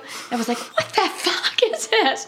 And I called him, like, what are you talking about? Oh, I fell. He goes, and he had hardly any reception back on his phone. He goes, I'm having surgery. And I'm like, wait, what's happening? What's happening? Wow. But he's just that kind of guy, like, don't worry about it, I'm cool, you know? Wow. So he's still making a comeback. It's dangerous. It's super dangerous. Are you familiar with what's been going on in Malibu Creek here? There's like there was a murder, and there's been a bunch of break-ins around here, and they've just apprehended a guy who they're calling the Malibu State Park survivalist or something like that. Whoa, no, I haven't heard But there's about like a guy who's been living out like the big, you've probably run in Malibu Creek, there, right? Yeah, I was just running there this morning. That's the local, that's where I go. Yeah. There was like a dad and his child wwho were camping in there, like, I don't know, 8 or 9 months ago, who got shot point blank. And there's been a couple other weird things that have happened around here, like a dead body discovered by the Hindu temple. And they don't know if these things are related. Yeah. And then a bunch of break-ins around here where nothing's stolen, but they can tell, somebody, forced entry, but the food, like they've eaten all the food. Or they're taking food out of there. Yeah. So it's like, somebody's living in the woods, right? Yeah. So there's been like this manhunt, just 2 weeks ago, there were like 12 cop cars and like those armored tank, military LAPD vehicles and the helicopters. And they found this guy. I don't know that they've been able to be able to prove that he's the guy behind all of this, but some guy's been living back out in there's so much land. There's got to be people like that all over the place. Like and all where I these live in parts Bishop, where you are. there's like these people off the grid that they could do it. Yeah. I mean, they can't go way up in the mountains in the winter because it's snowing, but they can come in around town, and there's so many off-road vehicle trails in Bishop. Like, I can run for days. I mean, we're working on making maybe a 200-mile loop out there, too. Oh, really? Like making your own trail? No. I'm talking the race director trying to do a race out there. Good. What would you call it? Bishop the TruMan? 200. You got to name it after TruMan, I think. Nope, Bishop 200. Well, I love the fact that you are this, strong, presence and source of strength for so many women. I think it's super important. And your story is crazy cinematic. It's like, you're working in a beauty parlor and you're not an athlete and you got all these tattoos and crazy hair and you're goth, never had done anything. And now you're you just crush it, and you continue to crush it and you show up and you show up and you show up. And it's just, I think what speaks to me more than anything is the spirit in which you do it. You're full of good energy and happiness. Yeah, and I think that's really inspiring. Yeah. And I look back though, and people are like, would you change anything? And I said, no, because I wouldn't be who I am today. Yeah. Had I not had to go through any of those experiences. The darkness is the teacher. On drug, yeah. It's I wouldn't be sitting right here in front of you had I not been all of those things. Yeah. So when I'm sure people email you or get in touch with you and say, I can't get off drugs, or I'm trying to get sober, or you're inspiring me. What do you usually try to share with those people? Of course, try to tell them go to AA or NA right off the bat, that I'm not a therapist. But I just say, if you just, believe in yourself and start exercising, start eating right, you can do it, and it's sure enough, months later, people will message me back and say, thank you for just even saying anything to me, because I didn't think you were going to message me back. Mm-hmm. And I get that all the time. I'm like, why wouldn't I message you back? I mean, you get a lot of emails. I get a lot of emails, but I always try to at least give them a sentence on a post, because that one person, you could be changing their life. And I learned that a long time ago, that I'm I need to, and especially those ones where you're ooh, there's reaching out to me, and I need to say something, because who knows who they're not reaching out to. And I find often that it's not necessarily about the information. It's duh. You need to go to an AA meeting, or you need to raise your hand and ask for help, or you need to see a shrink, or you need to I think most people already know that. Yeah. But they are raising their hand to you. For sure. And it's the connection, it's the sense that they're being heard and they're being recognized. I think that is the most important thing. I agree with you, for sure. And that, I think, can be transformative for people. For sure. I think this is a really boring question, but I'm going to get killed if I don't ask it, which is, take me through a day in food. How do you do all this stuff and do it on a vegan diet? What are you eating? What are you eating typical day, what are you eating when you're, what are you eating? What do you bring with you when you're training? And like, how do you fuel on these races? So usually like morning, it's either like, I usually do like a smoothie or do some yogurt with pinoli on it and just like real Back simple. to the Born to Run thing. Yeah, exactly. Yeah. So explain what that is for people that don't know. So it's, what is it? It's what they eat, the tarahumara eat in the Copper Canyon in Mexico. And so it's just a grain that they use that has all this protein and it's supposed to have all these vitamins in it. And it tastes actually good. And I like adding it to my yogurt just to add some more flavor and maybe a little protein. And usually that's all I have in the morning. And a lot of times I don't even eat before I run in the morning if I'm just going out for a short run until I come back like at 11. I'm not a big breakfast person. And then I'll have like for lunch, I'll just take like a Beyond Meat burger patty and a bowl of fruit and just eat the patty by itself and then some fruit. And then for dinner is my main meal. So I just do like a big salad with a hodgepodge of everything in it. Some, Beyond Meat burger, I use like sriracha, vegan mayo, spicy stuff, and just every vegetable. And I do a lot of cauliflower rice. I like that. Yeah. That's one of my favorite things. So somebody's listening to this my food is not that like, exciting. all right, I know it's basic. That's why it's like, this is kind of a boring question. I suspected that your answer would be something like that. But I think a lot of people would be surprised. They're like, well, how is that? That doesn't seem like very much. Like, how is that powering this person through 120 miles of running every week? It does. If you're eating, I eat other stuff. Like when I'm really hungry, I'll add more almond butter into like a smoothie and just more calories. But I'm getting clearly enough because I'm not, if I start feeling like I'm losing weight, then I start adding more calories. But I'm just not a huge, eating tons of food all the time. And from when I'm out running, I always bring stuff. So usually almond butter packets, like packets of almond butter. And this one company I just found makes like a bigger one, so it's like 5 servings, so I can use that. What company is that? It's Trail Butter, and they only have one vegan formula, so I'm going to try to email them and say, can we make the coffee one with vegan for the 200s? So I used that actually during the 200-mile race, and it was great, because in between those aid stations, when I had like 5 hours to go, that big thing powered me. And Muir Energy, which is a great company, they're local here, and they have like 4 to 5 ingredients, and so it's thicker than a regular gel, and it's almost like a consistency of an almond butter, and they're like about 180 calories per little packet of gel. So I use that and baby food packets, and that's pretty much what I eat. And then even in these 200-mile races, in between, that's all I'm eating. But at the race aid stations, I sit down, and that's one thing unique about between 100 and a 200. And a 100-mile race, I'm not eating that much. Full meals. You have to sit down because you got to go 20 miles again. So they have a full vegan, gluten-free selection there for you. Really? Yeah, they have the bin, the gluten-free vegan bin. And there's a lot of people. There's so many gluten-free vegans. Even one of my pacers is not even a vegan, but he was trying to eat more vegan when he was out there with us, and he was eating the gluten-free, and he goes, this stuff's good. So they whip up you a patty right there. You have to wait for, because they're making it to order, because, not coming in like in a 100-mile race, a bunch of people, you got to leave food out. So they cook it up, you sit there, and they even had gluten-free vegan bread. I was like, what?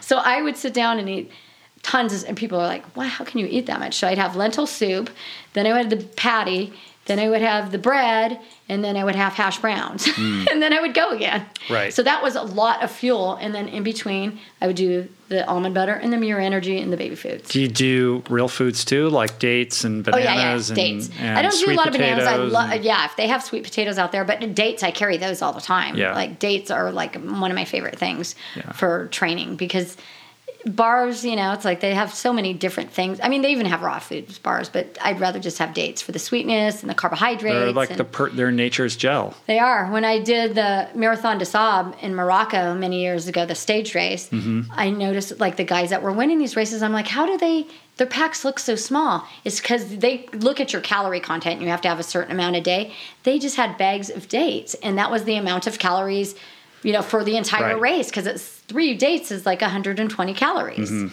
So I'm like, shit, that's how they got away with it. Yeah. I'm like taking wrappers off my bars to make it lighter in the bag and, whatever else. You just did that race once? Yeah. You did that a long time ago. I'd like to do it again, but it's just so crazy now. That's a crazy race with 1,000 people and exploded. I just had Fiona Oakes on. They just she's made really this documentary about. She's her amazing. She's so funny. Race. I know. She's very funny. I'm like, what? She's like really serious, but like really funny in a self-deprecating way. You're like, you're amazing. But she's like, oh no, I don't like running. And I'm like, she's I'm like, I don't like it. I'm not very good at it. I'm a shit runner. And it's like, how could you? Yeah, I want to see her documentary. Yeah, you should watch it. It's good. She's a cool lady. I think it's worth noting also, like just on the calorie thing and like how you eat every day, that you've been doing this so long. When you go out on your daily 20-mile run or whatever it is that you're doing, that's just not that. It can't be that taxing. Like people think, oh my God, 20 miles, like I'd be in bed for a week after that. No, I'm not running it's like an 8-minute mile. Yeah, it's like I'm like taking pictures and selfies and making videos. Who's taking all these pictures? Me. So how are you doing that when you're like facing? Oh, you do. Okay. And I have a little tripod I carry. Oh, you do? And so my video ones, I have a little button, so I set it up and then got to do the dance videos. The tricks of the trade. I'm good. I know people are like, who follows you? TruMan can't be doing that. I know, because I was like, somebody's taking photos, because their photos are always really great. You don't run by yourself. I'm like, of course I do. And it's just iPhone or like cell phone? iPhone. All right, there you go. No excuses. Who would have known? And that makes people smile too, because they're like, "Oh, we look forward to seeing these funny videos that you do, like your music videos," and it just gets people out the door because they're like, "Oh shit!" Like she's having fun. Okay, we're gonna go run today. Right. It makes it less intimidating. Yeah. You're like, I'm going to run this, and it's super scary. You're like, no, I'm out with TruMan, and he's wearing ski goggles. And an outfit. Like, what is happening here? It looks like. I mean, sometimes it looks like. Characters. No, it looks like you're like, are you on the set of Mad Max? Like there's something post-apocalyptic about the whole thing. Poor TruMan. I know. So what are you now? You've done these 3 200s. Like what's next? Do you just go right into the next race, or? Yeah, I had in between 11-day break for my next 100-mile. 11 days. And I'm like, how luxurious. Doing it, but I'm going for my 10th at Javelina 100. And last year I did Moab 240 because that was the first year they had it. And 11 days later did the 100-miler, and I'm like, never again. And then I'm like, oh crap, I have to because I'm going for number 10 now. So yeah. And so that's coming up when? It's next Friday or Saturday. Wow. But I love that race because I wear a costume every year. It's always right before Halloween. Yeah. It's like a big party. If I was ever to suggest somebody to do their first 100 that wanted to be kind of low key about it, it's looped. It's 20-mile loops. Do Javelina. It's like a party. Yeah. And that way you it's don't in feel. the Arizona desert. Mm-hmm. It's hot. It's going to be warm probably. But I've been looking at the temperature. It doesn't look much over 80. So keeping my fingers crossed. What's the costume you're going to wear? I'm going to be...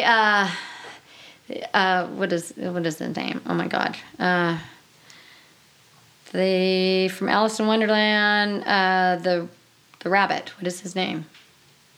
I'm blanking right now. I know, me too. And I have the costume sitting right at home. Well, I was going to be her, and then I was like, no, I got to be the white rat. Mad Hatter. Thank you. The Mad Hatter. Yes, of course. My daughter was just the Mad Hatter in a play, and I can't. Well, I have had so many costumes every year. I'm something. So I got this dialed in costume. We're I'm both working in our on 50s. making my... It's like it's okay. We can have a brain. I know we can have a brain. I ran 240 miles. The other day. Come on, my brain's dead.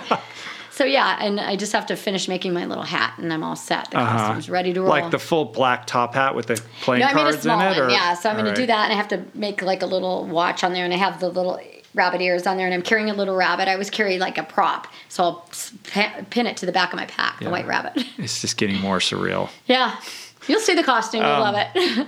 All right, we got to wind this down, but I want to end this with some inspiration for people that are feeling stuck in their life or feeling like maybe that ship has sailed. I think it's so inspiring what you do, and the way that you do it. It just makes, like I said, it makes people feel comfortable taking a leap of faith or getting outside their comfort zone. Because you make it fun and you make it accessible. So if somebody's sitting on the couch or they're rubber banding in and out of whatever lifestyle habit they're trying to adopt, like how can we get people to understand that the things that you do are not necessarily unique to you, but available to everybody? They got to get out and just find their passion and just have fun. Don't don't go into it trying to be so serious. Maybe if you want to start running or you want to get outdoors to make yourself feel better, just start by hiking. Just get out and breathe the air. Go out for a walk and look at the flowers, look at the plants, look at the trees. I mean, that, to me, just getting out is the first step. You don't have to become a runner or do 100 miles or do whatever, but get out and then see what the world has to offer and change the way you eat. Eating healthy definitely will help your mindset too. And I think that's a big part of when I got into recovery, that it did help me, was eating healthy, not eating the junk and the toxic stuff and just getting rid of toxicity in my life.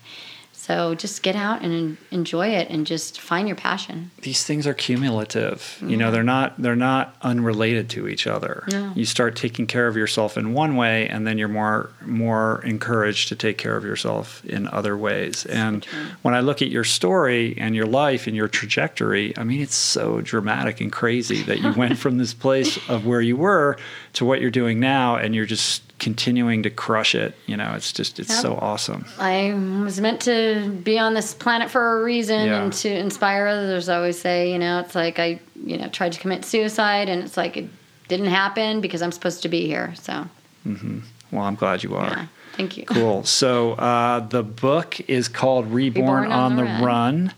Are you out doing talks? So is there a way for people to, if they want to come and see you in real life? They can actually, if they want to even get a copy, they can get it on Amazon, or they can actually email me. My website's almost finished, but they can email me at dirtdiva333@gmail.com if they want an autographed copy, and I can send that out to them, and they can get it through that way. But my website will be up, and they'll be able to order it through there. You get your website done when your book comes out. It's you're too busy running to 600,000 miles. I had to have my boyfriend do it. I'm trying to find somebody to do it for me, and he came up with this great one. Well, he had to base jump off a rock. Yeah, exactly. So he just did it while I was out running the 240. He's finally had time to sit down because he's working 2 jobs, and he's a busybody guy and running, and so. But so it's finally getting done. But I'll be my next book signing is in December 1st at Running Skirts in San Diego, and I'll be at Javelina doing a book signing. They'll be selling my book there at the 100 Miler next week. So awesome. And if people want to connect with you online, you're at Dirt Diva 3333. So how many threes? 3 threes. 3 3. What's the deal with that? I'm just obsessed with the number 3, and 3 threes is way more luckier. It's a better number, and it's a positive number. If you look up 333, it's a very the angels and positive things are always around you when you have that number. And I see that when I look at my watch or my phone, a few times a week I see 333, or I'll see a car go by, or I'll see those numbers. Yeah. Looking at his watch. It's not 333. What time is it right now? Wouldn't it be, oh my God, you know what? It's 5 of 3 right now. If it was 3:33 right now, I might have freaked out. I see that a lot. Do you? So, but I'm just obsessed with that number 3. And then Instagram, same. Oh, Instagram is Dirt Diva 333, and Twitter is Dirt Diva 33. I think that for some reason I couldn't get the 33. And then Facebook, I have an athlete page because my regular page is full, which is whatever. So I have an athlete page, and TruMan has a page too. Does TruMan have his own Instagram? He doesn't, because just keep us together. It's too complicated. His little paws can't really use the phone that well. So. Yeah. We just let him have a Facebook. He has a Facebook athlete page. So TruMan has a lot of personality. I'm telling you, if you've never gotten a dose of TruMan, you're in for a treat. Most everybody has seen him around, and they their selfies.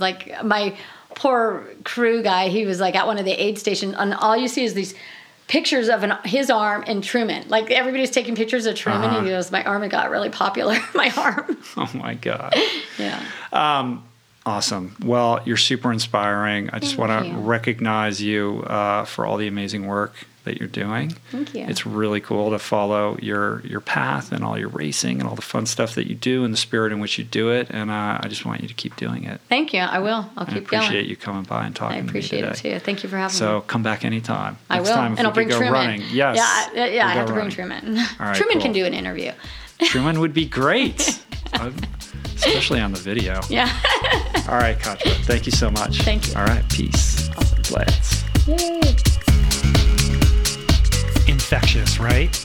That's the word that comes to mind, infectious. She's such a force of nature. I absolutely love that woman. Hope you guys enjoyed that as much as I enjoyed having it.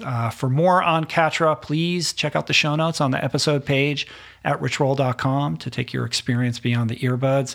And do me a favor and let Catra know how this one landed for you by sharing your thoughts with her directly. You can find her on Twitter at DirtDiva33 and on Instagram at DirtDiva333. And don't forget to pick up her new book, Reborn on the Run. If you're looking for nutritional guidance, check out our meal planner at meals.richroll.com. There you will find thousands of plant-based recipes, delicious, nutritious, easy to prepare, all customized based on your personal preferences with unlimited grocery lists and even grocery delivery in most metropolitan areas. We have amazing customer support, and we now have gift cards so you can gift this for the holidays. Makes a great gift. And it's all available for just $1.90 a week when you sign up for a year. So again, click on Meal Planner on the top menu on my website or go to meals.richroll.com. If you would like to support the work we do here on the podcast, there are a couple simple ways to do it. Tell your friends about your favorite episodes. Simple as that. Share the show on social media or in front of people at the dinner table when you're enjoying a holiday meal. Subscribe to the show on Apple Podcasts, Spotify, YouTube, Google Podcasts. Leave a review on Apple Podcasts. And you can also support us financially on Patreon at richroll.com/donate. I want to thank everybody who helped put on the show today. Jason Camiolo for audio engineering, production, show notes, interstitial music. I'm giving him more and more things to do on the show. So I think the catch-all phrase for him right now is quote-unquote producer. And he's doing a great job. Blake Curtis and Margot Lubin for videoing the podcast and editing it and coming up with all the graphics in assistance with Jessica Miranda. Allie Rogers for snapping a few portraits of this episode. David Kahn for advertiser relationships and theme music, as always, by Anna Lemma. Thanks for the love, you guys. See you back here next week for a deep dive into health and wellness and nutrition with none other than plant-based nutrition legend Dean Ornish, Dr. Dean Ornish and his wife, Ann Ornish. It's a great one. You guys are going to love it. But until then, peace, plants, running. Namaste.